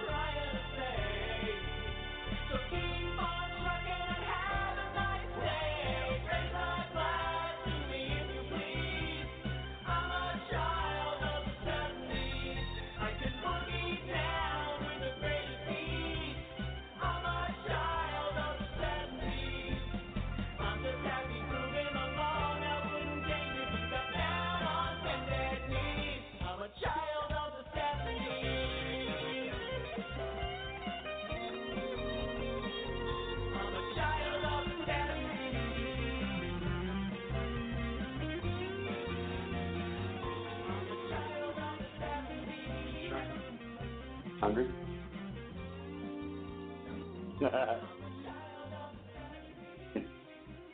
All right, guys, we are back, and I'm losing my voice thanks to the summer cold. Guys, we're talking today with Theo Robinson, Ronnie Kroll, Scott Travis, and Michael Vaccaro. Michael, welcome to the show. How we doing, buddy? I'm doing great. I'm drunk. You have tried the hardest to get here. Poor Michael is this working actor in L.A. Every time we turn around, he has to reschedule. There's another schedule coming on. So finally, 4 weeks later, we have you in Palm Springs. This is my last chance. I'm excited. I walked here. I was He wanted a free hotel room for the night. He's got some trick. He walked in my car. He walked in my car. I walked in Scott's car, yeah. Hey, we are going into the 5th season of Child of the 70s. Everyone knows the 5th season of anything is hard. But a 5th season of a web series that you put blood, sweat, and tears in as Carlo Perdente. Talk about the show and welcome to season 5. Thanks very much. It's our 5th and final season because I can't stand it anymore. I just want it to be over. No, that's a joke. I love it, but I'm sad to see it go, but I'm also happy to sort of move on to other things. So yeah, we have this show. It's called Child of the 70s. We are finished production on the 5th and final season. It's being edited right now as we speak. As I sit here, it's being edited, and hopefully we will premiere in the fall. Nice. And talk about the origin of it and the main characters and what it's basically about. It's a sitcom. It's called Child of the 70s, and it's sort of done in the style of a 70s sitcom. It's a little bit of an homage to my favorite show of all time, which is Rhoda, starring what? Bewitched. Oh no, that's another one of my favorite shows. But there's no witchcraft in my show. But there are a lot of Jews in my show, like Rhoda, and a lot of New Yorkers. And so I sort of play a gay version of Rhoda. His name is Carlo Perdente, and the joke is he's an Italian from New York, and Perdente in Italian means loser. Oh no, I didn't know that one. Yeah. So yeah, it's about this gay Italian American from the Bronx. I happen to be in real life a gay Italian American from the Bronx, so it's not a big stretch. There's no accent involved. And so yeah, so it's a sitcom. It's done in the style of the 70s. We have a lot of people from the 70s on the show. We have a lot of tremendous guest stars. We have had we have Ted Lange from The Love Boat. Isaac, our bartender. He's done 3 seasons with us now so far. He's in this final season as well. We've had the lunatic Susan Olsen from a little bit of a crazy train, but she's a nice girl. Yes, she is, and she knows that she's a crazy train. But we can talk politics if you want to, because she's a super Trump supporter. Oh, all right. She's a super Trump supporter, Muslim hater, the whole thing. It's great. Yay! We get a big, huge fight.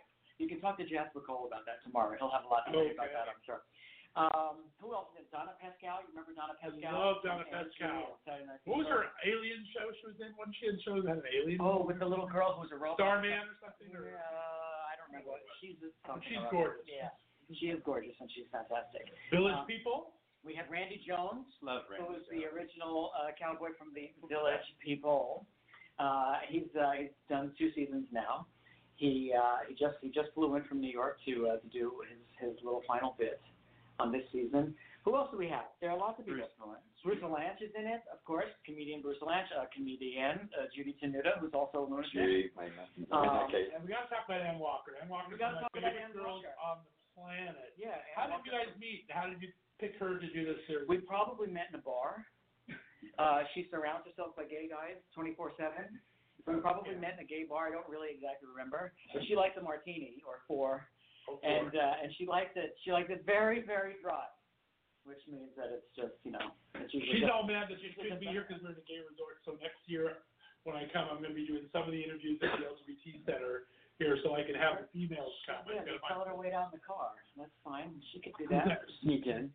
I can sneak her in the back door. Yeah, just sneak her in. Just leave the window down a little bit. You can trust us up beyond, The shows will be from midnight till 2 in the morning, and we'll just sneak people in the back door here. So Ann Walker plays a character named Kiki Lawrence, who is a fictional television star from the 70s, and Carlo, my character, is her personal assistant, and that's sort of our jumping off point, and she plays a complete egomaniacal crazy person from the 70s, and she's.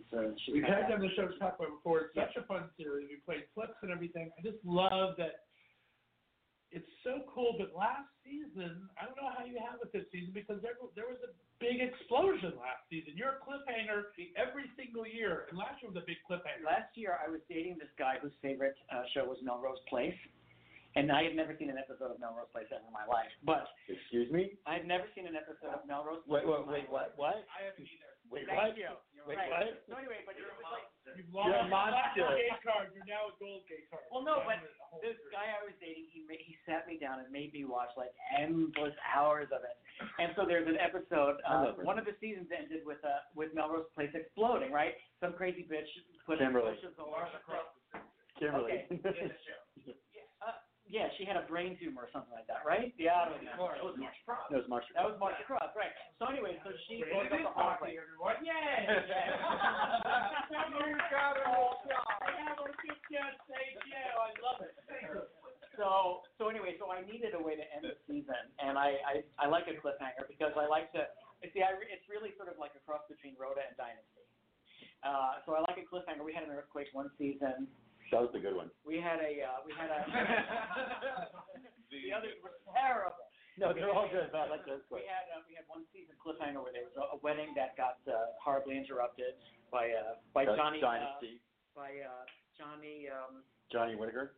That would have been even better. I'm kidding. But anyway, so I came up with this idea. I stole this idea, I should say. So I got all the characters into a house. It was an Emmy Awards party. My character just. It's a beautiful house too. Beautiful house. You know Frank Pond? I don't. Oh, okay. Anybody? Frank Pond. Thank you, wherever you are. He's super rich, so he has this amazing house in West Hollywood. So yes, he let us borrow his house, and he let us ruin it and fuck up the floors. And yeah, we had a huge explosion. So I put all the characters in, had a huge explosion. Any of the actors fucked with me, then I just killed them off. It's easy. So he does. I'm not kidding. He does. He'll kill you off. I killed off quite a few people. Yeah. Sorry, Kickstarter made $1,000 left. 2 characters dead in the fire. So yeah. So hopefully in the fall, when we premiere, you will be able to see who lives and who dies, and the whole first episode of next season takes place in a hospital. So everybody. I am looking forward to it immensely. Did you have any trouble for ruining the floors? Only a little bit.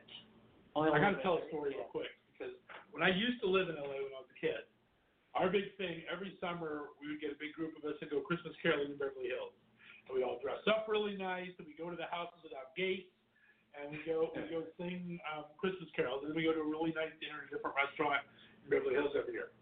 So one year we found Lucille Ball's house. It was our second year. It was our first year doing it, and so she came out. She has one of those things above the porch there, the window that overlooks the yard and everything.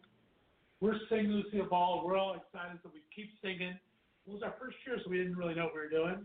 We forgot to buy the dripless candles, wax all over her patio from about 10 of us with candles on there.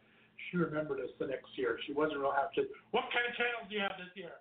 And when you have Lucille Ball yelling at you over your candles, you go, "Oh my God!" It was very funny story. It kind of reminded me of that. I flashed back for a second when you say ruining floors. It's like, Lucille Ball's yelling at these kids. Wow, that's amazing. That's an awesome story. It's a fun story. That's a great story. I would do it to this day. If I could have adults who sing Christmas carols, I would go do it every year because we have a good time with it. Well, let's get back to you, Michael. You've done so many great projects in TV, guest star and everything. Talk about, you have a new one coming out that's playing right now. Talk about that. Bronx SIU. SIU stands for Special Investigation Unit. And it's on. It's not a comedy, although it sounds hilarious. But it's not a comedy.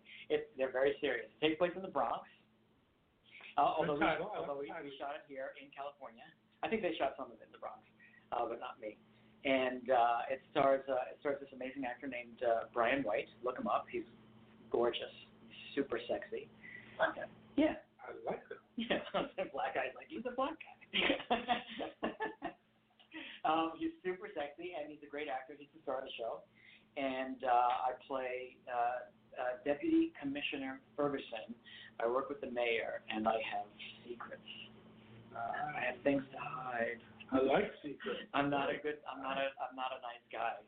And neither is the mayor, actually. Both of us are kind of corrupt. We're Republicans. It's like it's playing right now, right? What is that, like Thursday night or something right now? It's on Amazon. It's on Amazon Prime. Okay, so it's on. So you can see it. You can see it right this minute. You can go to Amazon Prime and look up Bronx SIU. Bronx SIU. Yeah. And you'll be a great transition to our next guest, Scotty, here in a second. You have your own cologne line you've designed that smells fantastic. Thank you. Everyone, well, we're going to have some gift bags for you guys to get to sample it just a little bit. Talk about that. What made you decide to do something like that? That's fun. Well, because I've always wanted to be Elizabeth Taylor. And he is. And he is. And I am, sort of.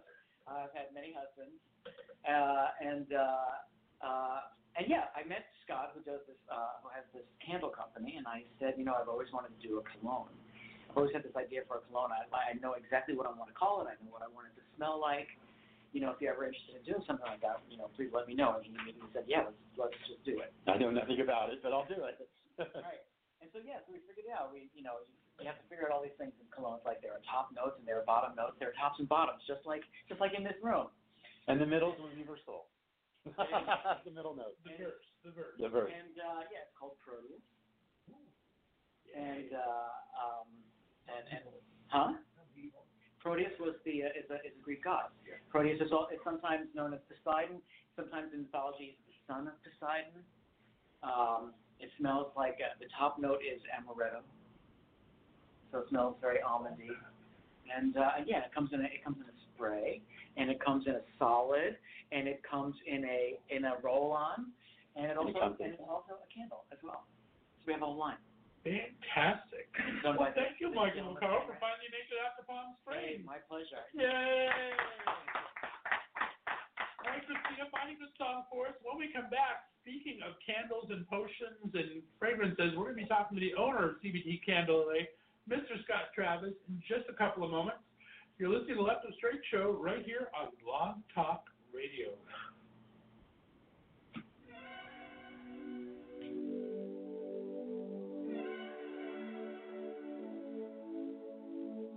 I think I'm breaking like the waves on the shore. A million diamonds on the ocean floor. When my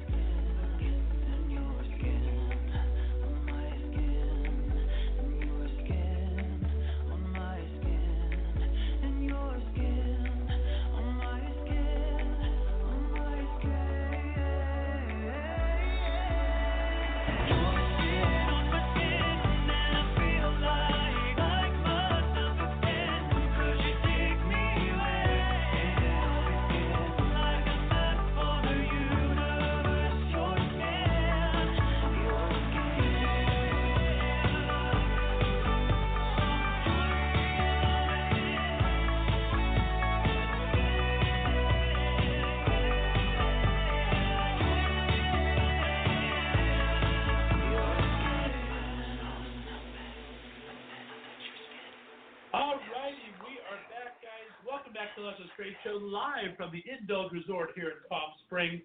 I have as my special guest today Michael Vaccaro, Scott Travis, Ronnie Kroll, and Theo Robinson. I almost forgot your last name for a second. Sorry about that. Here we go. Scott Travis, owner, operator of CBT Candle LA. Welcome to the show. How you doing? Thank you. Doing very well. For those of you that don't know, and I'll show a picture of it later, Scott has made some amazing gift bags for all of our guests that have made it to us here. He does things like that for everybody in town, but he also has his own line of soy candles. So tell them why soy candles and tell them how you started the company. Oh, God, you really want that story? Okay. Well, long story. To make a long story short, too late. I'll give you the Reader's Digest version. About 10 years ago, my father, God rest his soul, made a comment about how I brought candles home. I made candles for my family for Christmas presents. And he said, you know, you should start your own company. These things are great. And I'm like, oh, okay. And he sat me down and he started doing a business plan for me. And I was like, whoa, okay, I guess I am going to start this. And by the time I drove home from San Francisco to LA, it was all set in my head, and I started a month later. That's amazing. What made you choose soy, and what? Soy is better. It's better for the environment. It's a cleaner burn, and it lasts longer, and it absorbs scent a lot easier. And it's non-toxic. So talk about how you choose scents. Scents are just for me. It's just what I like, what my nose picks out. Or I'll see something in a store and I'll see like 2 candles, and I'm like, oh, okay, gardenia and chocolate. Let's try that one. And something like that. And I would just mix like the that. Pringles commercial where you combine the Pringles. Yes, I like that. Combine the Pringles. Very cool. Like a pizza. And so I created the scents that I like, and then over time, it's been 9 years now since I started, almost 10 years since I started the company. It's different clients or something. They say, can you try this? How about this? And how about this? And I just all trial and error. My 2 favorite words. And you ship these things nationwide. Nationwide. I'll even go international if I actually have to speak to them on the phone. I don't just do it online. Most of my clients are in New York and Florida and here in California. And then anybody can buy them over the internet. And you started doing a celebrity line. How did that come about? It started off with my friend Sheena, actually. Actually, no, I'm sorry. That was a mistake. It was actually started off with my mother. What? Should I keep going? Oh, sorry. So it actually started off with my mother. She played Sissy on Family Affair. And she asked if I could do a line for her. So y'all remember Family Affair before we move on? Of course, Family Affair with Brian Keith and Johnny Whitaker and and my mother. Garver, and my mother. Yeah. So thank you. Yeah. So she asked me to do a line, and I did, and started with that, and then it went to Carolyn Hennessy, Sheena Metal, Michael Vaccaro, who else? Hank Garrett. He was in the 3 Days with Condor. He was the killer mailman. And Allison Arngrim. Right.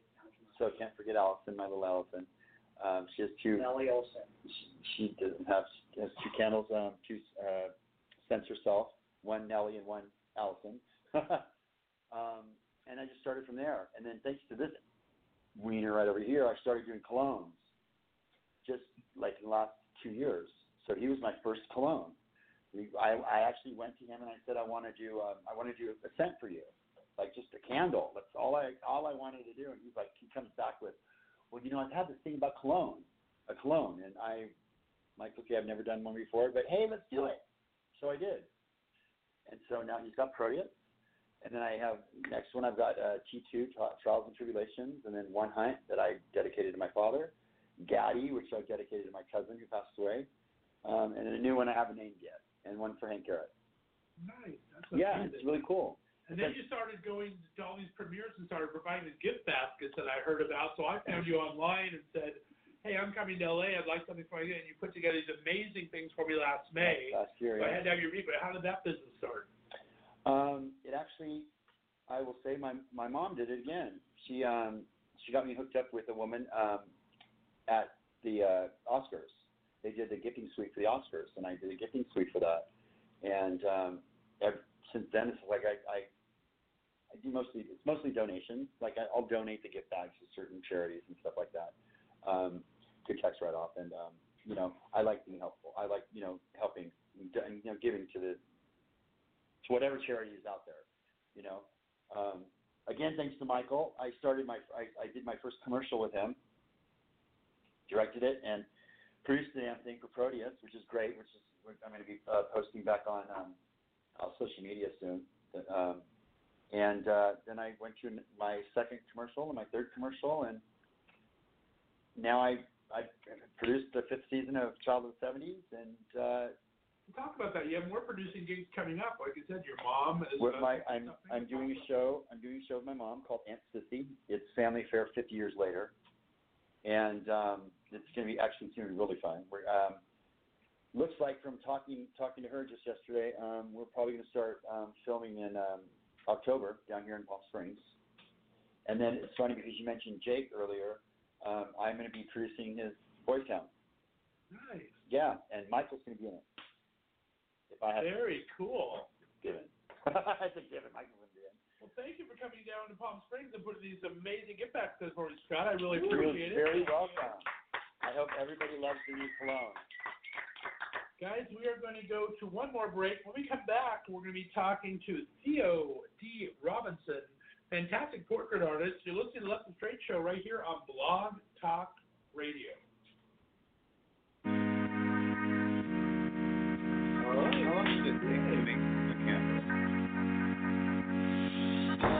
It's not like you knew me. I lived in the world of green, a tattoo that I painting the dream. But if you really knew me, the spark faded out in a flash. I'm here 'cause I'm getting it back. I'm gonna turn the tide. I'm gonna live my life the way I want, the way I want to. No matter what they say, I'll do it all my way, the way I want, the way I want to. I've come undone, but now I pull myself together. And I'm breaking free to fly, because it's now or never. I've come undone, but now I pull myself together. And I'm breaking free to fly, because it's now or never.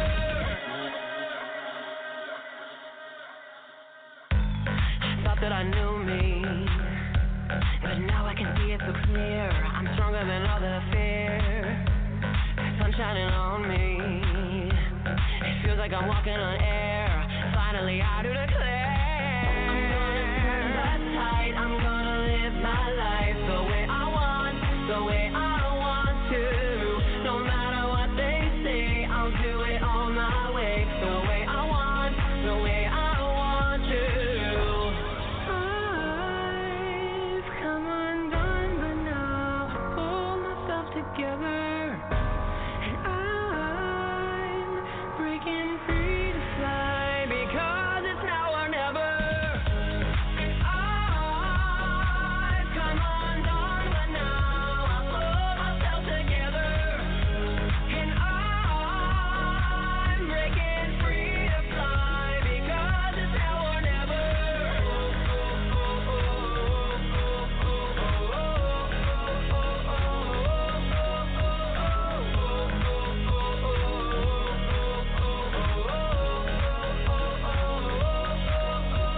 Sometimes you gotta let it fall down to build it back up again.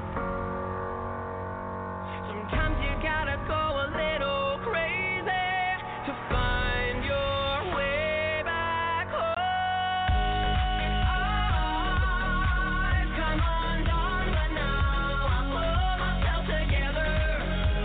And I'm breaking free to fly, because it's now or never.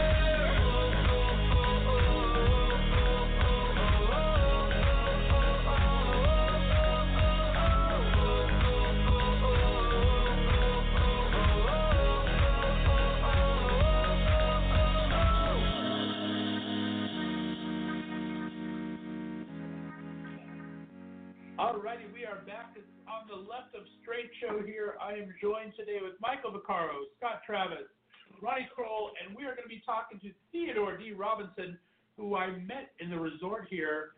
Theo, amazing. I saw one of your pictures of the resort here and your portraits, and we've had such a great time getting to know each other. Welcome to the show. You spent part of your time in Palm Springs and part of your time in Paris. Let's start at the beginning, though. You were an artist from an early age. Your mom was an artist, right? Yes, that's correct. My mother was a painter and sketched, did etches, had her work published. One of her commissions was used by Shell Gasoline Corporation for their corporate office. So I saw very young, at a very young age, what the sort of joys of being creative were like. So the rest of my family was also very encouraging and of my creative talents, and so I knew at a young age that I wanted to be an artist, and that my family was very supportive and encouraging of that all the way through getting my college degree from the University of Arizona in Bachelor's of General Fine Arts. That's fantastic. And what made you decide on portraits in particular to specialize?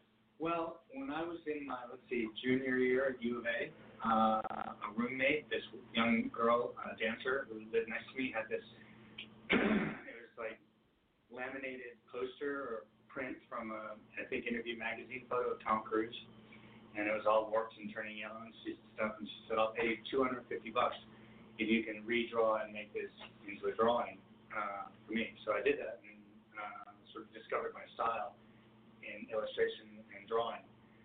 Once I did that and fell in love with that particular style, I couldn't work always from other people's photos. So I started taking photography and combined photography with drawing and with painting.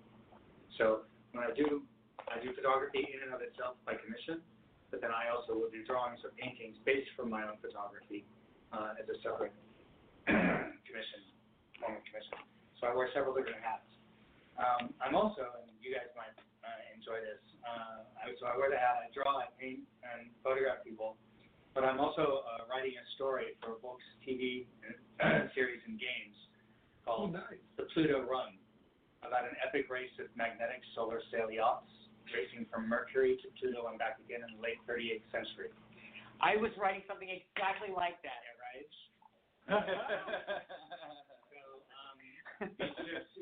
It's sort of like the clipper ship races of the gold rush era, or today's Volvo transatlantics, but in our solar system. So it's a tour of our solar system. So it's the time of an empire, a corrupt empire ruled by the Eternal Empress, who's been cloned 16 times. There's a rogue AI general, no big revolution. She'll get knocked off probably after season 1. So that's sort of so I do my portrait work. That's what I've been doing for 30 years. I've been trying to write this story for about 15. The problem is I'm not really a writer. I draw. I have actually built spaceships and photographed them, like from model parts that I like build these models, and then I take them apart and I save all the pieces, and then I rebuild things into my own designs. And I photograph them, and right now they're all up on my Facebook page. That is very cool. I love that. You got to get back on the show when you start finishing that project. That's amazing. Yeah, that's cool. And then you talk about restoring. You kind of got inspired by an early Sting restoration. That kind of inspired your Tom Cruise restoration. Sting is the first portrait that's on my website. Yes, that's from 1987.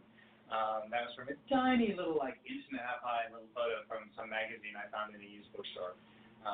So I did that and it's up on my site just to, context, so people can see where I really started. On my new site, which is robinsonarts.com. I've had a site under that URL since 2003, but it was in Flash. So you couldn't see the pictures, you couldn't see my work on phones or tablets, and if you didn't have Flash. So now it's visible on any platform, phones, tablets, computers. So on my Robinson Arts site, that's strictly portrait. That's strictly photography and portrait work. I do have a site and a page for the Pluto Run.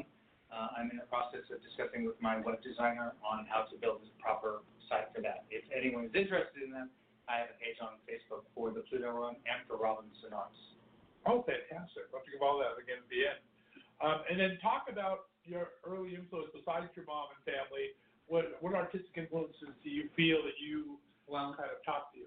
Probably my first influence would probably be Leonardo da Vinci, because when I'm photographing or doing someone's portrait, the thing that is sort of most fun is to get the Mona Lisa smile. You know, and you get that smile that says you're not sure quite what it's saying, you know, or what the person's, you know. But I like to capture all kinds of looks from people. It's a lot more fun. I like. But he's the earliest. But anywhere from Leonardo da Vinci to Caravaggio to Rembrandt, Vermeer, Andy Warhol, Frank Frazetta. That's some of my influences. Herb Ritts. So, I mean, Bruce Weber, Mario Testino for photographers, Albert Watson, Cyclops. You know, that's a few. So lots of different areas and different types of artists influence me. And you've shown exhibits everywhere from the U.S. to the U.K. to Paris. But we were talking out the pool one day. It's very hard for a portrait artist to get showing because it's a whole different thing. People, if they want to see a picture of a person, they'll commission that, right? There's not a big. Most of my work is by commission, so it's very hard. Galleries and gallery owners don't often take portrait artists per se because, you know, again, as you just said, portraits don't sell off walls unless they're Marilyn Monroe or, again, Mona Lisa, right? Right. Or, you know, something like that. So it's very hard. It's hard to get, you know, gallery owners interested in what I do, unless they're in it for the long term, and not so many nowadays are. And I like being independent anyway. I don't fit really well into the agency system, so I tend to stay independent. I'm also somewhat semi-retired, so I'm not like hustling, you know, to get work all the time. I take what jobs I want, and which interests me. And that keeps me busy enough. So, you know, that works out fine. So, and you know, my training in photography and everything really started when I got to Paris and lived there in Paris for 18 years. And I had a loft with great light that I could shoot people in. So that's where I really got started with that. Well, talk about that transatlantic life. I mean, you live here part of the year, there part of the year. What was your initial draw to Paris, and what kept you there?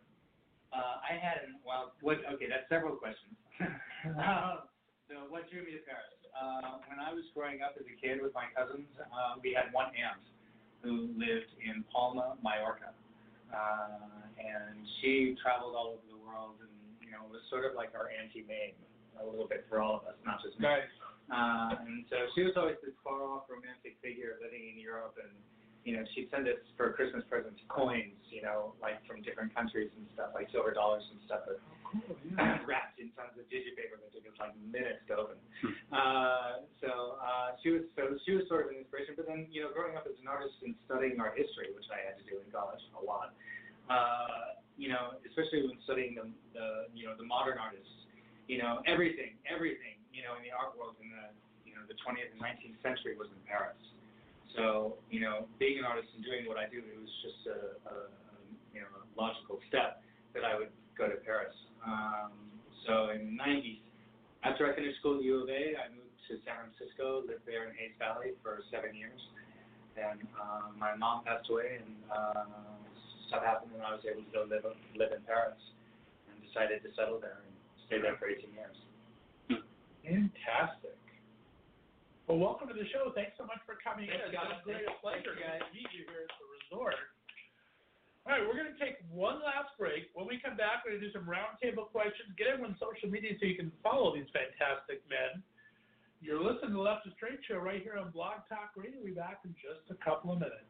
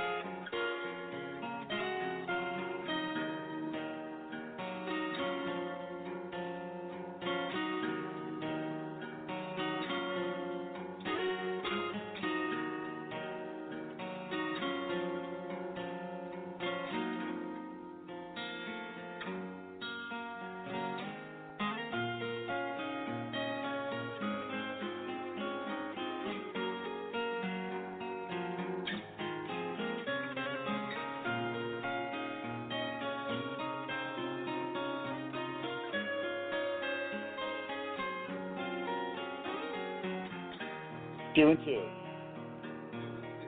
and 2. He's a Republican.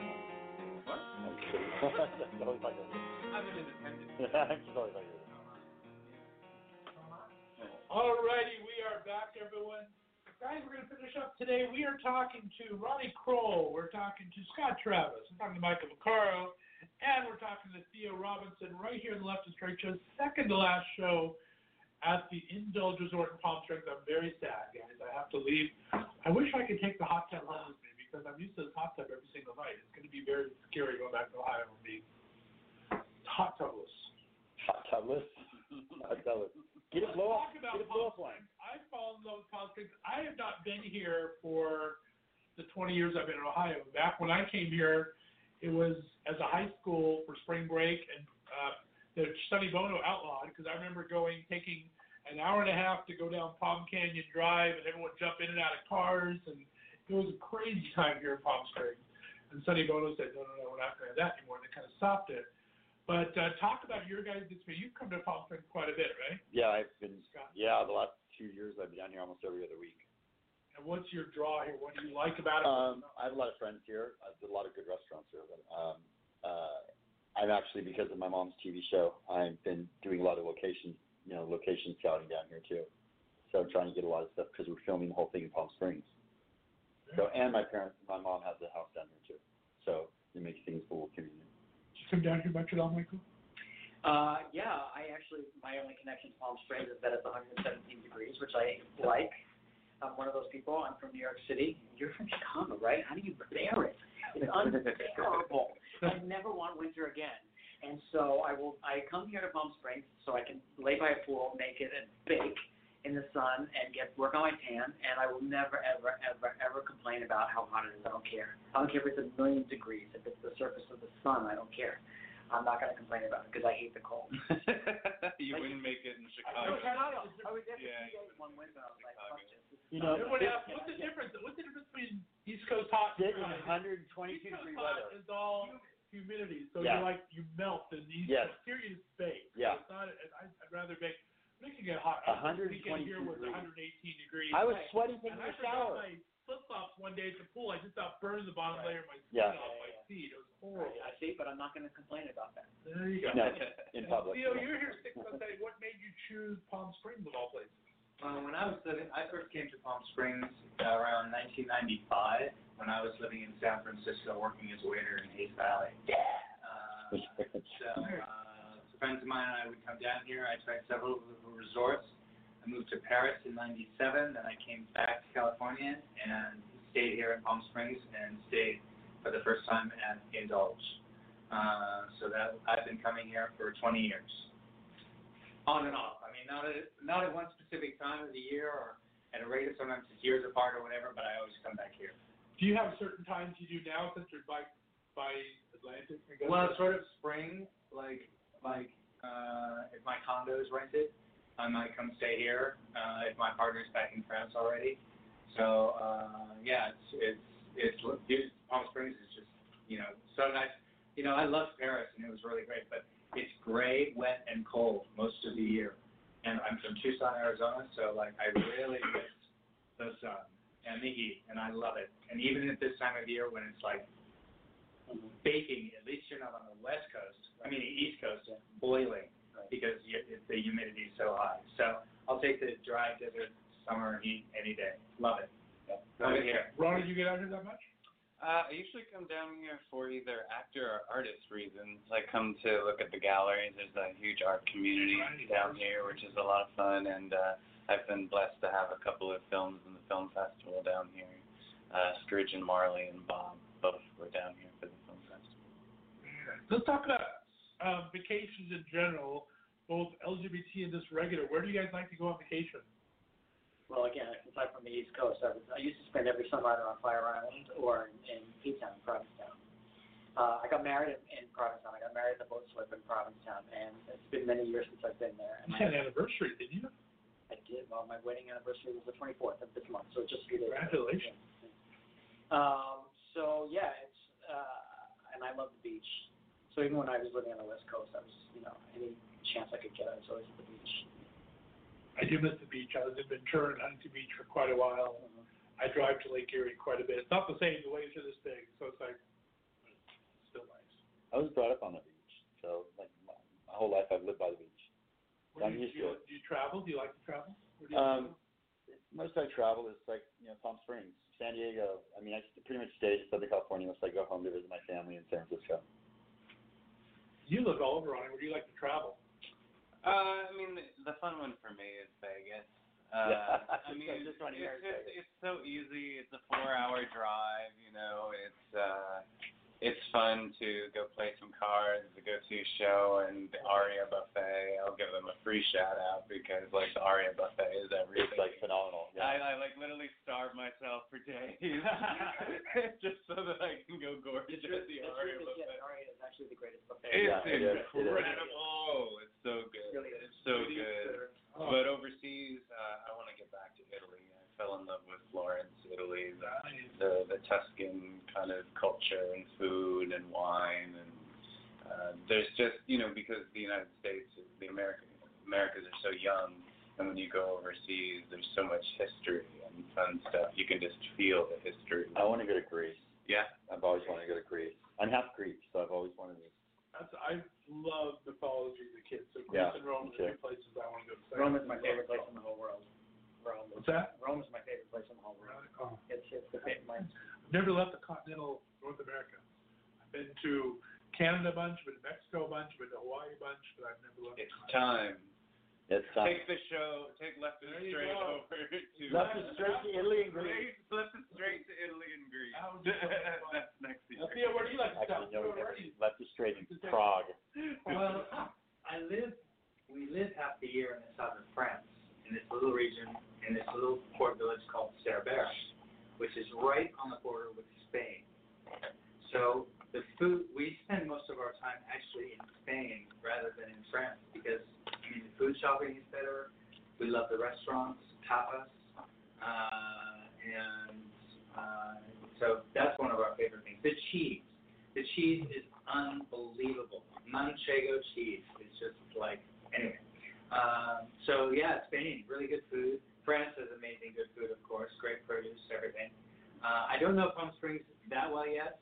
My partner cooks most of the time, so we tend to stay in a lot. But I know there's some really good restaurants here, some of which are closed in the summer, I've discovered.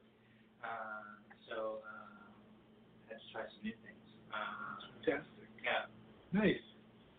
All right, let's do one little individual question to change your specialist. Michael, you've been doing this web series now for 5 years. Yeah. It's such a great way for actors to present themselves because it's so tough out there in the business now, but it's become such a game now. You have to get the funding through crowdsourcing or something like that. Where do you see web series staying a thing, or do you see it stepping up or changing around, or where do you see that? Well, I think, like you said, I've been doing it for, I guess we started probably 8 years ago. Started with writing it, the idea of writing it and all that stuff. So I think we've gone through a period where, now anybody can be a filmmaker essentially, as long as you have an iPhone. Basically, if you have an iPhone, you can be a filmmaker. Anybody who has the money to go out buy a nice Canon and call themselves a photographer, right? Yeah. We've talked about this. And so then all of a sudden there was a sort of glut of web series where anybody could put anything they wanted up on YouTube and get millions of hits and all of that stuff. So I think we sort of had to spend that time and wade through all of that stuff, and a lot of it was just terrible. So now I think actually it's getting really, it's all sort of getting really great. I have another idea for another one I want to do, and now there are all these platforms besides YouTube, obviously.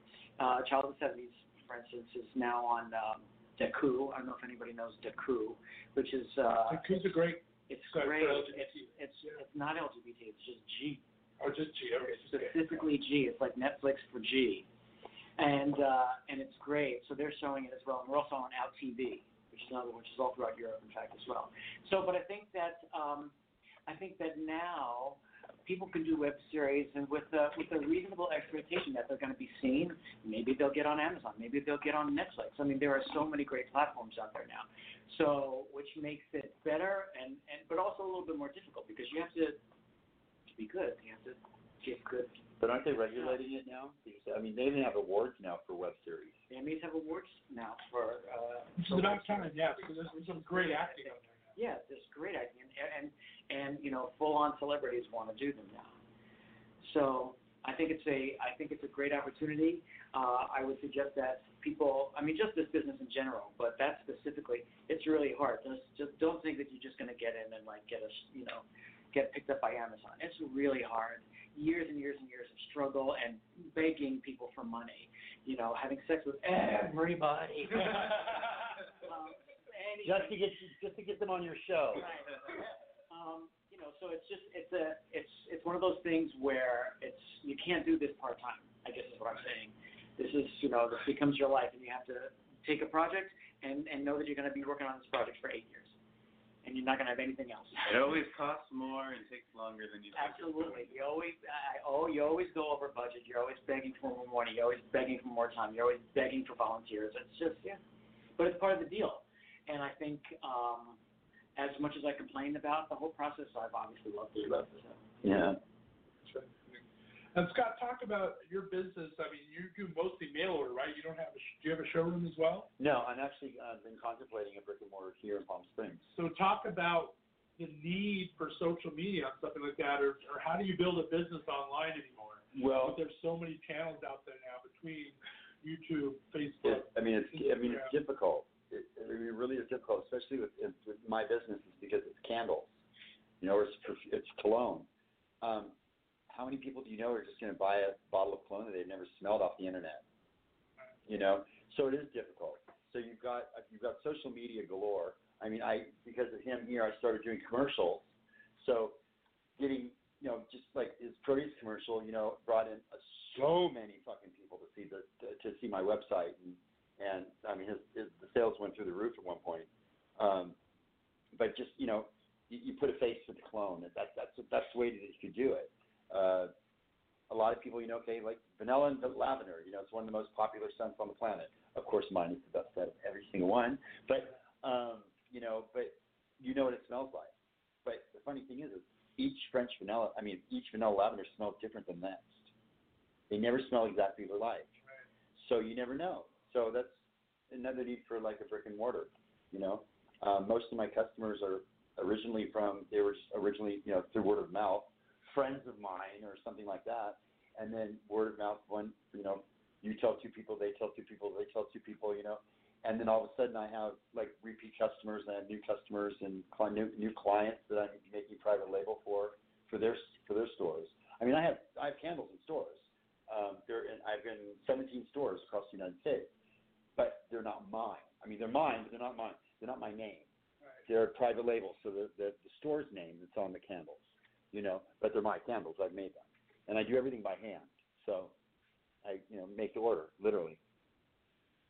Why don't we talk about politics a little bit? You're independent driven. What are the couple of things you think everyone needs to understand that's not part of the mainstream right now that people really need to be paying attention to, especially coming into midterms? What should people be looking for? Well, I think it's important. I think we're in a great awakening right now politically. I think this last election has actually done us a service, even though I know many of us are frustrated at certain things that are happening. But it's a real wake-up call to understand more about how our system works. And it's pretty cool, actually. There's a lot of different ways outside of your vote that you can get involved. But you got to just do your homework. You got to get out there and do your research. Stay away from just the corporate mega multimedia empires of CNN and Fox, and ask more questions and talk with people that have different perspectives than you, because a lot of times if you can get past that first hurdle of, putting someone down or just automatically deciding you're not going to agree with them and letting that be enough to not talk with them, you're doing yourself a disservice, because I think one of the things we've done in this country, especially around the family dinner table at holidays, is we say, oh no, don't talk about religion and politics, but we've essentially taught ourselves not to have some of the most important conversations that we should learn how to healthfully do. So I would challenge all of your listeners that even if you encounter someone who may be on a different, may identify as a different label, whether they're a D or an R or anything in between, have the conversation And instead of there's always going to be the people that aren't rational. They're coming from a more emotional place for whatever reason. And at some point, you're going to have to just learn to be wise enough to disengage. But I think most people, if you can get into that dialogue and find common ground, you might learn something. You might learn something new, or at least keep that bridge open so that you could cross it in another couple of weeks with some new information. And I think we need to start looking at facts. We need to start looking at facts and making decisions that are best for the country, not just for big corporations or oligarchs. We really do need to make sure, because what's going to happen is the system is going to fall apart on itself if we don't close that wealth gap. I think we need to pay attention to that. Well said. And talk about, there's so many apps out there now for doing this art, that art. Technology's come so much in art where it's not really a creative process anymore, but pressing buttons. Where do you see something like that who actually has the skills that took the time to learn that? How do you feel about the digital revolution? Well, Scott, I'm 53 years old. I got my degree in 1990 in fine arts and illustration. And I was working on a type of board that architects and illustrators use called Letromax board. Hot press. That company that makes those boards no longer exists. Wow. So many of the tools, just the tools that I used when I was going to school and first starting out, are no longer available. I was fortunately able to find some at a warehouse in Chicago and buy a whole bunch of what they had in stock, and that's probably enough for the rest of my life. But it made me realize that I'm a dinosaur. I can't really even teach what I do because I don't know the boards, and so I feel sort of like I'm going extinct, which I'm too young to die. But it is a new world. It's a new age. I've had, as a growing artist myself, I've had to adapt to the different medias. So I had to learn to become a photographer in order to do my drawing and painting. But I also had, once learning photography, I also had to learn Photoshop so that I could do all of my photography, and do everything in-house. So it's a constantly evolving game. Right? Yes, it's the best way I can put it. Or force of creation. You just have to keep learning and open to learning. So you have to sometimes wear several different hats, to handle all the digital advances. I try to be a little bit of, I aspire to be a geek. Like one program I watch to keep up on tech, and it's in the arts or in anything, is on BBC World. It's called Click. And every week on Saturdays, they talk about everything on technology. So that has helped me on occasion with my artistic career. But also, which is the best phone to buy, and which, which camera is the best on which phone, right? Is this brand better or is this one better? Which has higher resolution, which has more effects, Like Michael was saying, you can do everything on the phone now. You don't need any of the, the big equipment. You can do it all yourself now. So, from when I started as an artist to where it is today, it's a whole new ballgame. It's a whole open playing field for anyone to do anything that they want. And the only problem is distribution and marketing.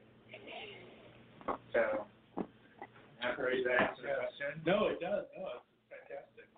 This has been a great, diverse panel, guys. Thank you so much today. I really appreciate all your time. Thank you. I'm sure all of my guys listeners can follow you. Michael, give your social media out. Oh my God, there's so much. Okay, there's michaelvaccaro.com. There's the original child of the 70s.com. I'm on Facebook. I'm on Twitter. I'm on the Instagram. All over the place. Yeah. Str8? Mine is cbtkendallla.com. On Facebook, it's the same, Scott Travis, or cbt@kendalla.com. And Instagram. Yep. And you guys can check me out at ronniekroll.com, RONNIE, last name Kroll, KROELL.com. And all the social media is all Ronnie Kroll. Super. My website is robinsonarts.com, ROBINSONARTS.com. My other site, and on Facebook, is theplutorun.com. Super. Well, guys, it's been a fantastic time. Thanks for taking your time to come all the way out here to Palm Springs. I appreciate it immensely. Christina, get a final song ready to play up here. Tomorrow, we're going to have Billy Cliff. We're going to have David Milburn. We're going to have Jasper Cole. It's going to be a fun talk all about movies in old Hollywood tomorrow and the Black Cat Revolution, a little bit of gay activism there, all sorts of fun stuff. Thanks for tomorrow is going to be Christina's last show with me. I'm so sad out here. Christina, thanks for all your help back in Ohio. Be sure to tune in tomorrow, 2 o'clock Pacific, 5 o'clock Eastern, right here at the Left of Str8 show. We're having a great night. Bye-bye. Woo. Bye. Yeah. I won't justify how you will see me thrive. Can write my story. I'm beyond the archetype.